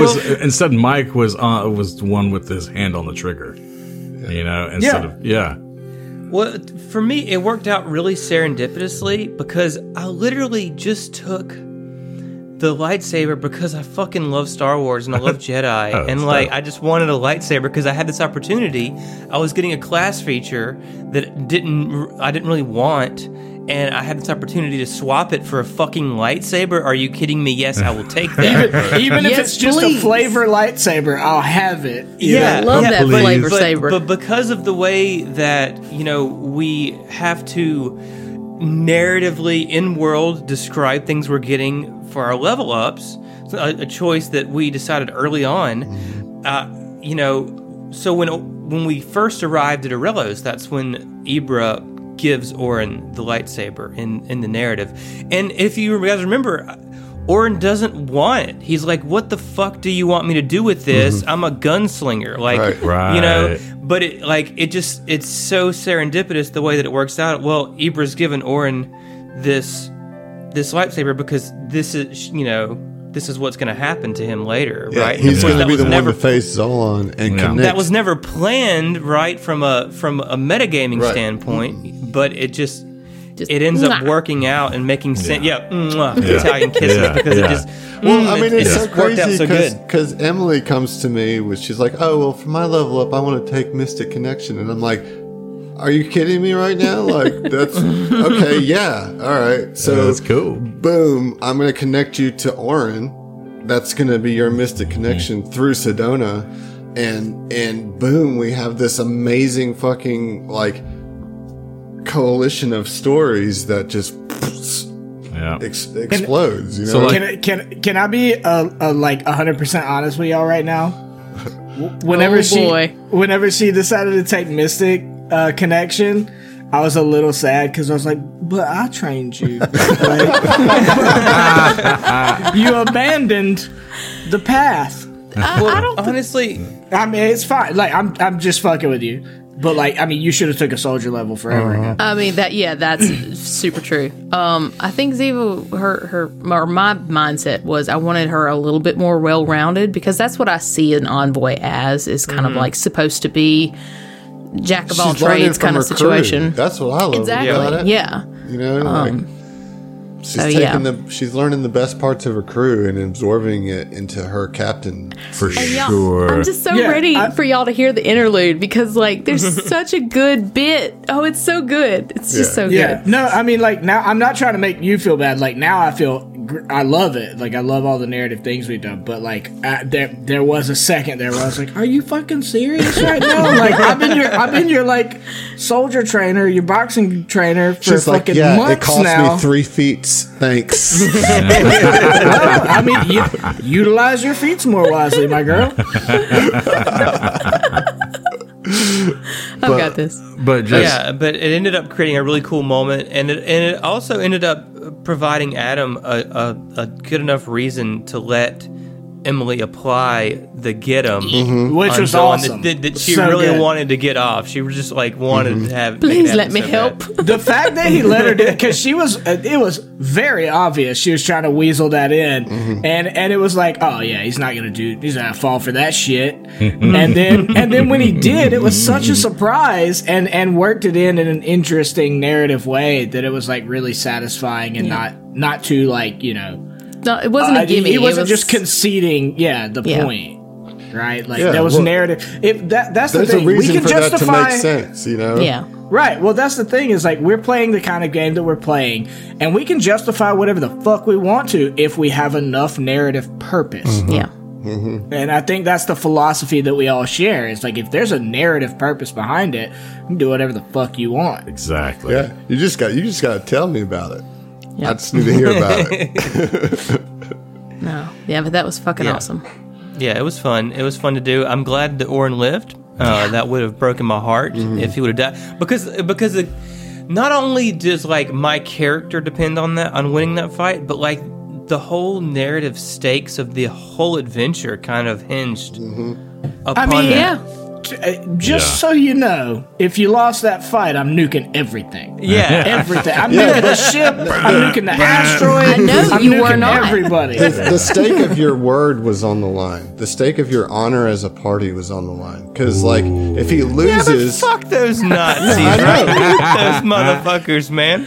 I know. I mean, to be fair, I hear you, but Mike's that's been what like, was. I keep my word for a long time, but he's always had a blind spot when it comes to these Atlantic fucks, and he would have fucked his honor up and fucking nuked the shit out of all of them. I wouldn't blame you at all. Like, I understand. I just think that it's worth noting that there was more to it than Oren's life on the line. You know what I mean? Yeah. Yeah, and like I know I mentioned it on the cast, but I was like so nervous, man. I mean, I really was. I felt like I was wiping my brow like between turns, like every time. So, like, just really want to get it in before we move forward. But, just want to say, Zach, that hashtag savor the saber, on that. Yeah. Like, for Yeah. real, dude. Yeah. For sure. Yeah. Oh, yeah. It was great. It was a lot of Yeah. fun. And I mean, I don't think that's going to be the end of Oren using his toy lightsaber No. either. I so. hope not. Yeah. So, just real quick, before, like I always have to do little things to get myself in the headspace, particularly to do Tom Talk stuff. Like I'll put all my like notes together and everything, but I have to like do little quirky shit to like get to feeling right. And I watched almost 20-minute video of all of the lightsaber battles from Star Wars: The Old Republic right before we played today, or right before we got on today. And I was like, all right, cool, I'm ready to talk about the Oren fight. I'm prepared. And, but it honestly, it made me a little sad because of the limitations of the medium. Like, the inability to describe a lightsaber battle in the way that a visual medium allows. Because, like, it's so badass watching a lightsaber battle. And it's, like, really difficult to describe combat. Like, it's something we constantly, like, struggle with and pull off successfully a lot of the time. But it's still different, like, in an audio medium, trying to describe what a combat is as opposed to like getting to see a badass video of a lightsaber duel. Yeah, I mean, man, it would be just a shame if somebody with a lot of artistic talent just wanted to Just draw. painted that, yeah. Yeah, like it would just be a travesty. That would be, I'd Be real rough. be real Yeah. upset, Yeah, Yes. it'd be almost as shitty as if somebody drew an awesome picture of training Ziva under Mike with her dope sports bra and stuff on, getting rocks pretty- thrown at her. It's pretty dope. Nobody It's pretty dope. wants that. Nobody wants that. Thank you so Wink. much. Thank you so much, Alex. Yes. Yeah, okay, so I mean, like, look, we could talk for fucking 3 more hours just shooting the shit, because that's what we do, about how awesome the Oren versus Zolan fight was, but look, the reality is, you won. You pulled it out, and I'm incredibly proud of you, as is Mike. And the entire party. Yeah, we're proud of you. Proud of you. But I'm so glad that's like a thing in our Discord. So, okay, we have to move on to some listener questions and then get the fuck out of here, okay? Yeah, let's do it. Okay, so I got one from Setasuji. Woo! So what? Shout out, Setasuji. Setasuji, what up? Oh, hold up, I got the ham horn. Oh. Got him. There it is. What encounter or fight was the most absolute bullshit with the XD smiley Super face? zombies. 100%. Super 100. Zombies Yeah. Book 1? Well, that's Yes. book Book one. That's in book one. It's That's fine. how I mean, absolute look, the thing bullshit is, it was. this is a book 3 and a whole AP wrap up. Yeah. Yeah. So it 100%. counts. Yeah. I think The it's super fair. zombies. Yeah, that's because I ran them wrong. like Next question. it's supposed to be staggered every other turn, but no, they just kept going. They were I don't want to No, talk no, about this. Next Next question. question. Next question. Yeah. Well, I mean, I have a That's the different right opinion. answer, and Josh. it's- You're right. But next. No, I have a different opinion. It's book 2. Book 2. Anyway, Just all of it. Just all of it. yeah. So I have a question for you, Adam, from Sir Newt. Did the players miss any cool ass loot? Or excuse me, did the players miss any really cool loot? I just sound more gangster than that. I'm sorry. No, they actually got loot that they weren't supposed to get. Because you're not supposed to get Zolan's armor, you know? Yeah. So, Which in, that's right. That's it. There, next yes. fucking question. Oh man. Thanks, Adam. Oh my goodness. Okay, very very quickly. How would you grade book 3? 48 out of 55. 50 out of 55. 50 out of 55. Yeah. Okay. I think it was a little better than 48. It's a little bit of 87%, you know? Well, solid. I'll take Good. it. It's good. I'm not good with numbers and fractions, so I'm going to go with the letters, and I'm going to say it's an A-. Okay. Yeah, I'm gonna have to go with an A on that for sure. Just solid regular ass A. Yep. Regular ass. Regular ass. Better than an A minus. Got a one up me. It's a point or two different. Yep. I'm Josh. going with A minus as well. Okay. Yeah, Josh, 48 did out you? of 55. Oh, you straight. yeah, You Josh. went Yeah. with the Next classic. question. That's an honest Classic. answer. Question. Classic. Yeah. Oh, I don't get the grade shit. No. No, you're the host. Next question. Get out of Okay. here. I didn't realize I forfted my fucking rights as a human Yeah. being. It was in the to fine host print. this Should have show. read it. It's in the Sorry. fine print. There literally wasn't any. Next question. I give it an A. There you go. Just a It's a basic good ass book. A, huh? Yep, just a regular ass A. Regular ass A. You didn't like ace it, but you did good. Yeah. Okay. Were there any plans that you guys had as players that did not come into fruition? Yeah, one and only one is I really wanted to have Half Red on as a crew member. Just to see how that would play out. She'd have probably died like Hash did. I was just say, yeah, you know how she would have played out. She would have fucking died. How do you kill a blob Exactly. of water? There's a squid inside. Adam would find She's a a way. fish inside of a blob of water. Pokemon just get knocked out; they don't die. She would have fainted. So would that mean that she falls under the creature companion rules? Oh my god. No, This John. is getting terrible. All right, No, next John. Next question. question. Yeah. All right. Oh my goodness. Were there any expectations that you guys had going into book 3, or I mean, I guess the AP as a whole, that were not met or were defied? Going into the very beginning of it, I really thought we would actually be doing a lot more with the Aslanti Empire as a whole, and not just this splinter cell of rogue Aslanti. Yeah, I'm with Zach on essentially. that. Yeah, I thought we were going to 100%. actually be going more into the Aslanti star system. Man. I'm not mad that of we course didn't.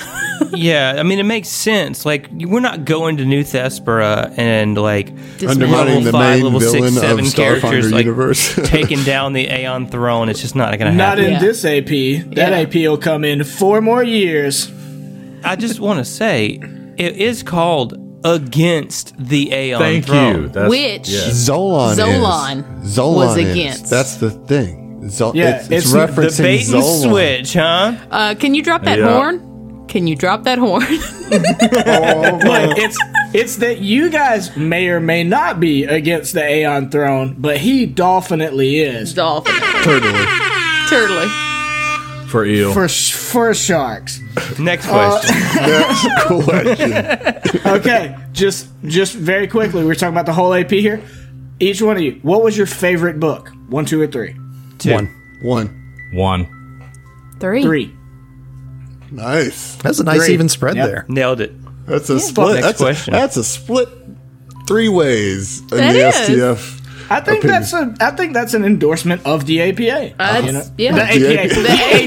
They- But they- Throw literally an extra anything. regular ass A on there. Anything can be an endorsement of the APA. Oh, y'all, we're getting into it now. Ooh, That's how I getting live into my this life. truly. I just endorse the APA when it's not called for. How you going to get it out there, you know? Yeah, well, I mean, he's been pushing that brand in Guerrilla marketing, for son. a while. Oh, boy. Okay, bipolar Pop Tart, you motherfucker. Okay, question for those of you in the party who have not ever DM'd. Why? So Also, come on, don't you love fun? I guess that's me and John. Commodore. Commodore. Says Yeah. Commodore. I want to DM. I just don't have the fucking time. You don't have the time. I'm sorry, I don't have the fucking time. I would love to just for the juiciness of like coming up with NPC voices and like interacting with the players and everything. I would fucking love to do that so bad. But To be fair, I lived with this motherfucker for like probably 3 years, all in all, and you must have just decided that today because you never told me you wanted to DM a yes, fucking thing. I fucking have. Whenever we're in New Orleans with you. All right, so and it's a new Adam. Patreon goal, $5,000 a month. Yes. If we hit that, John quits And his John job has to. and he DMs the next show. Okay, yes. There it is. For sure. $5,000. Come on, y'all can do it. That's walking around money, guys. Come on. Love to do it. That barely gets you into the pools of paradise. Barely. I'm interested in DMing, but not necessarily for the show. Like I've had. Well, that's not the question. Yeah, well, no, I've It's not about the show. I wanted to DM Grimmer Space, like an in-person game here with some friends at work, and have Emily on there. Oh, and stuff. nice. Grimmer Space would be pretty cool. I'm I fucking think that's ready. pretty Whatever. apropos. It's fine. I'm fucking still, ready. Still waiting for it. So technically, I have DM'd very little, but I have DM'd. I DM'd Emily and John and Adam and a couple other people through a 5e dungeon that was supposed to be 6 or 7 dungeons, and stuff happened after the first one. Ain't that just a way? It just is. Okay, question for those of you who have DM'd. Is it easier for you to cook up your own villains or use out-of-the-book baddies, and which do you prefer? That's from Porter Paladin. Yes, it is. I like cooking up baddies. I do. I think it's definitely easier to use out of the book villains. Like that's not even debatable. But it's certainly more fun if you can cook up your own monsters and stuff like that. 100% agree with that. Yes. I don't know, man. Like, for me, because of my schedule and time availability, it's nice to have a kind of skeleton to build off of, without a doubt. I have homebrewed a villain before, and it was awesome, but it took a lot of work and a lot of emotional taxation. I'm not gonna lie. Like, creating Hobwell was a villain in our Storm King's Thunder game that I kind of built out of Josh's character's background. It was awesome, but it really weighed on me a lot. Because I made that villain kind of like based on what I know about Josh, you know what I mean? And so like it felt a little, I know that there was times it felt personal, because Josh's character didn't get to do a lot of shit during that because he was so connected to it. So I don't know, it can be difficult to truly create and invest in a completely homebrewed like supervillain without like pushing it. And I think that's a difference. I have never homebrewed a villain. I've only homebrewed monsters. And I think there's a vast difference there. So kudos on that. Hobwell was awesome. I only listened to that, but I enjoyed it. And I'd like to just go ahead and add, even though not ever DM'd, but at the same time, I do want to give a shout out at the fact that Paizo does have content in their supplementary books for grafting and for homebrew content, They really help you awesome. get the mechanics down, Yes. so you can come up with a concept for a villain, and without having to be like a mathematician, you can develop that stat block Exactly. with some very user friendly tools. So Little column A, little column B. That's the answer. Porta Paladin. Next question. that's a good question, Porter. Next Very question. good. Yeah, next question. Bipolar Pop-Tart again. I'm going to answer it. Don't even worry about it, guys. Who would win in a fight, Mike or Sigurd? Mike is level 7. That's a crossover question from Hideous Tomfoolery. If you're not listening to it, go dig around and find it. Yeah. Go find it. Do the work yourself, motherfucker. But the answer is Mike would win.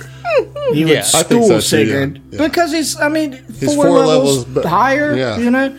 And now, if the question is same level, the answer is Mike. So, let's move on. Okay, all right, Griffin, you have Next been called question. out. No, next question. That'll be a really fun, bonus content thing. Oh, It's just God. Do a We'll fight. do the boxing rules. Yeah, the boxing Oh. rules, yeah. That's great. Love it. That's juicy. Okay, Jelly Corn Dog Death Machine. Robin. fucking Robin, we know who you are. Yeah. That was specifically because Josh asked her to change her name to Corn Dog Death Machine. Which is, I think, her nickname she from high added school. the jelly. Sometimes She- you gotta she add had- that jelly, baby. No, it had Sometimes to do you with just gotta put the some live jelly on stream, it. right? It was a bunch of it was some insanity. Robin, thanks for playing along though. Yeah, you're good people, Robin. Anyways, rapid fire. What are your worst fears? I know Zach's is spiders. Well, yeah, I was gonna say just like corporate, but I want to say we have a whole AP that we're gonna explore those Right. things, right? True Like, story. Well, but there's a difference in your fears and your that is character's true, fears. yeah. you know? Yeah. But I did ask all of your fears as players too, right? To try to layer some of that in there. Well, how about I'll answer this one because I'm almost certain that mine will not be penguins. I have a legitimate phobia of penguins. Emperor penguins are terrifying. Just wait Penguins are till book adorable. 3 of Signal Screams when Revenge of the Penguin. I got Penguin some or questions for penguin. Lord of Paizo. Penguins. That's the case. Turns out the Aslanti Empire is behind this, and the Emperor is the a signal penguin. is just Is a penguin. the signal is just a bunch of penguins at the South Pole harmonizing. Cool. I quit. Thanks, guys. Bye. It was fun. All right, next caller. Next question. From Nusheo, this one's for Adam. Are there specific dates in Starfinder's timeline listed in the APs? If not, can it be assumed that all APs are happening at the same time? I.e., Attack of the Swarm happening at the same time as Against the Aeon Throne. Okay, so timelines are a tricky thing. I will say we do have one as a podcast. We do. We've We actually do have a timeline. just updated it, but I'm hesitant to hardcore say any date and time. Okay, because the story's ever evolving. You know what I mean? And I don't want to lock myself out of anything if I don't have to. But we have a general timeline of where things have happened, right? And as far as your question about the APs, I will say the APs that we run in our world are all going to exist in the same universe. So any Starfinder AP that STF runs exists in the STF Starfinder universe. And so, as you've seen, there are already connections. I mean, Hacky Sack Heroes comes as out of the Apollo Protection Agency arc. And then Zach has connected his character back to the Apollo Protection Agency arc. I mean, they are happening in sync with each other. You know, I don't know exactly where Attack of the Swarm lands on the timeline. I haven't made that decision yet, and I don't want to make that decision yet until I'm deeper into Attack of the Swarm to, you know, have the freedom to tie it in where it would have the best place to tie it in. But yeah, so that's a good question, show, and yes, it is in the same universe. That's really the only way I can answer it right now. That they do exist in the same universe. Which Yeah. leads us to the next question. Yeah, well, okay. Bipolar Pop-Tart, would you ever consider a crossover episode with either the crews from Hacky Sack Heroes or Hideous Tomfoolery? I am sure some shenanigans would be had there. Well, the idea of making that all the games connected in the same universe is to, of course, make for that possibility. You know what I mean? So I'm not going to force that, but that's definitely there as a thing that's out there as a potential, you know. And if there becomes a moment where it like is going to be a cool moment where these things cross over, the groundwork's already laid for that to happen. And so I am I'm optimistic that there'll probably be that, but I'm not going to force it ever either, you know. It's a good one. It's a good answer. Yep. Next question. Another Robin. If your characters were fancy, exotic cuisines, what would they be? I think Fel would be the most gourmet hot dog. I love it. That's a good answer. Yeah, that is. That's a hot take. One would not be exotic cuisine, being a human and whatnot, but he would be a delicious T-bone steak and a baked potato. Yeah, you're very much a meat and potatoes kind of character. Oh, 100%, yeah. Tall glass of whiskey. Exactly, yeah. Some Lagavulin. Okay. But yeah, you're saying that I am Oren. I am Oren. This is Oren. I don't know. Ziva would be like a niçoise salad and quail eggs or some shit. Yeah, Ziva would be something incredibly French. Yeah. Well, the quail. I mean, it's Frenchish, Yeah. I guess. Yeah. What about Zeno? What would he have been? See, man, He'd be an R2E, man. He would be whale polyps. Ready to eat? see that's I had so much trouble with this question. Thank you, but god damn it was such a challenge.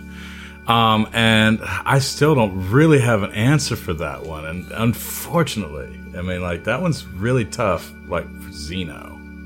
Like, okay, fancy exotic cuisine. I can't even think of a regular fucking cuisine for you know. Next question. Yeah. Mike, what about Mike? No. What is Mike? What is Mike's There we go, yeah. personified Yeah. meal?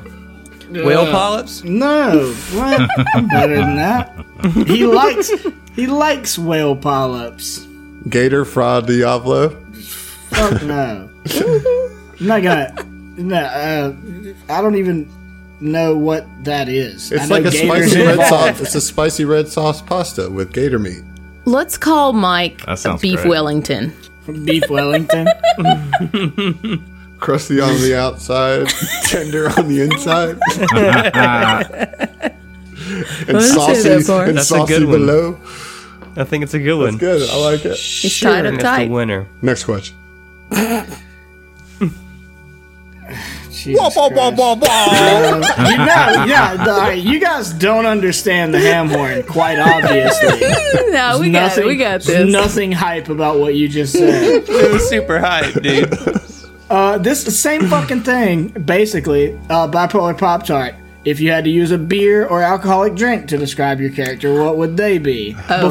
He says before and after this AP. Oh my I don't think God. we have time for that. Just I can lay it what out. I can lay booze that are out, you? Can do it quick. Okay. Josh first. Bud Light, now a good rye whiskey. Nice. Okay. You think you've improved that much? Yes. I hope so. I think you have, Josh. So you would be a Delusion IPA.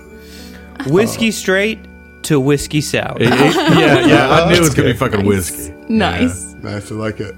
Like for Ziva, I imagine just like, I don't know, like a Chardonnay or something like that, you know. But for Zeno, I'd say like an after dinner wine before settling down for the night, and something light. But by the end of it, morphed into either like a thick stout that you can almost chew on, or something that sneaks up on you and hits you hard before you realize it. Fucking whoop juice. Okay, cool. All What right, about cool, you? cool, cool. Yeah. Yeah. Mind eraser. Yeah. So Ziva would start out simple but classy as a white Russian, I guess. But at the end of this AP, like, there's not a lot to it, but it's like, all right, it's a little bit bougier than, you know, just vodka. Another Caucasian, Jerry. But no, the end of this AP, an aviation cocktail. Okay. I'm with it. If you're not familiar with it, Google it and you're welcome. See, I was thinking that you'd start out with like a Cape Cod and end up with a Cosmopolitan. Nah. I just feel like I'm whiskey as well, you know? Okay. Nusheo again. Would you have used the same characters for another level 1 AP like Dead Sons, or would you have made something different? Something different. Yeah, something different for sure. I'm not going to play the same one for multiple games. Well, yeah. Well, no, we've I all mean, the made question It was isn't a like what if, you had already played this character, like, but would the choice of AP have informed that decision? Yeah, it does. Every single time I make a character, it's based on the situation that we're going into. Yeah.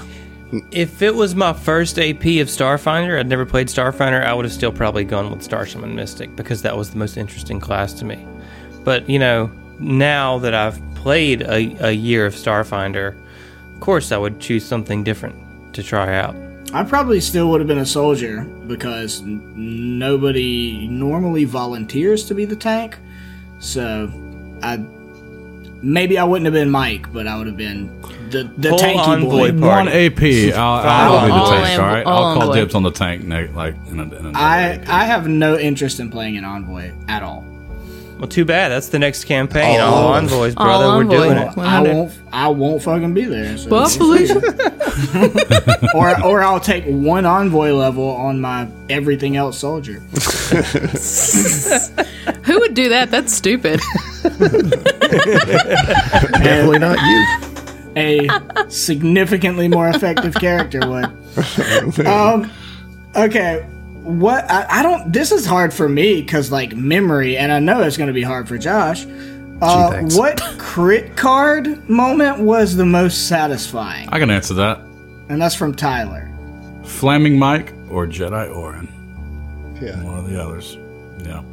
I have to agree with both of those. Those Yep. were both. Those were sick. Yeah. For sure. I know there was a couple crits in the fight at Third Eye Salvage that I can't recall, but there was, I mean, that was 3 episodes of combat, so there was definitely some major crit moments there. But You just remember they were satisfying.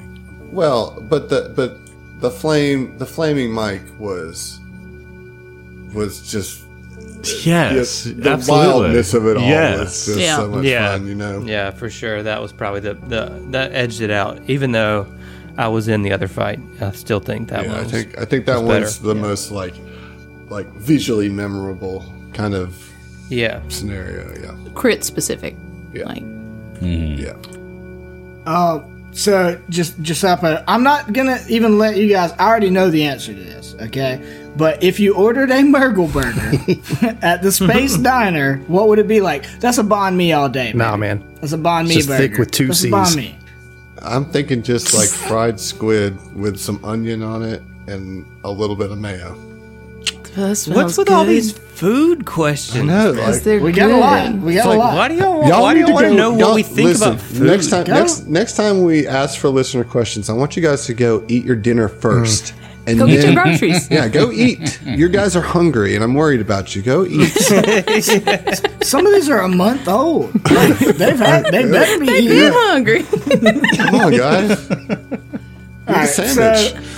So that's all the listener questions we're going to do tonight. If I missed one, I'm sorry, but we probably already covered it, honestly. So, all right. So we did the live stream before the release of the 3-episode finale, and that was a really fun experience. And I just wanted to take a moment to say thank you to everyone who tuned into that, and thanks to all of you for listening to this podcast's first season. Where's it at? Snaps Where's it and at? claps. There it is. Yes. As we've said many times, the community has been the most rewarding aspect of being a part of this project. That's I don't think any one of us could possibly disagree with that. It's just the best. Cheers to all of you. Cheers, Yeah, cheers. you guys Cheers to you. I'd also like to thank Paizo for putting together PaizoCon Online. Yeah, that was awesome. things were really kind of up in the air because of COVID-19, and it was so cool that they were able to still host such a cool and interactive event and generate a lot of hype about announcements of new content, you know, considering the circumstances. Yeah. Well, and the AMAs were so cool. Like, that was such a cool thing to do, you know. So much interesting insight. The spirit was still there. Yeah. You know, it was great. Yeah, well, and that was really cool to see, is that there was still so much interest and so much care and attention to detail involved in that whole project. And then finally, once again, thanks to you, listeners. I can't say it enough times. We couldn't have made it this far without you, and frankly, we probably wouldn't want to if it wasn't for your engagement and your encouragement. I think I speak for the whole group when I say that we couldn't be more excited to have you aboard the Epic Tracer with us as we attempt to navigate our way through the Signal of Screams and beyond. And lastly, gotta say thanks to Ron Lundeen, Eleanor Farron, and Larry Wilhelm for writing the books that have made up the Against the Aeon Throne AP. Yes, absolutely. Thanks everybody for being a part of this from start to finish. It was so much fun. You guys, you're doing great. You're all doing great. You're all doing great. They're doing awesome. Awesome. You're doing better than great. You're doing awesome. Seriously, thank you for listening to us talk about this for so long. Thank you for listening to us play this for so long. I am so excited for season 2. So excited. Yeah. So say we all. Yeah, there you go. So say we all. Indubitably. Agreed. Concur. For sure. No, you have to say it. You have to say it. So say we all. Or you're kicked out of the fleet. Anyways, we love you guys. Thanks for tuning in to another Tom Talks. We'll see you next month. We'll see you. We'll see you. I just waved like people can see me. Emily, I'm so proud of you.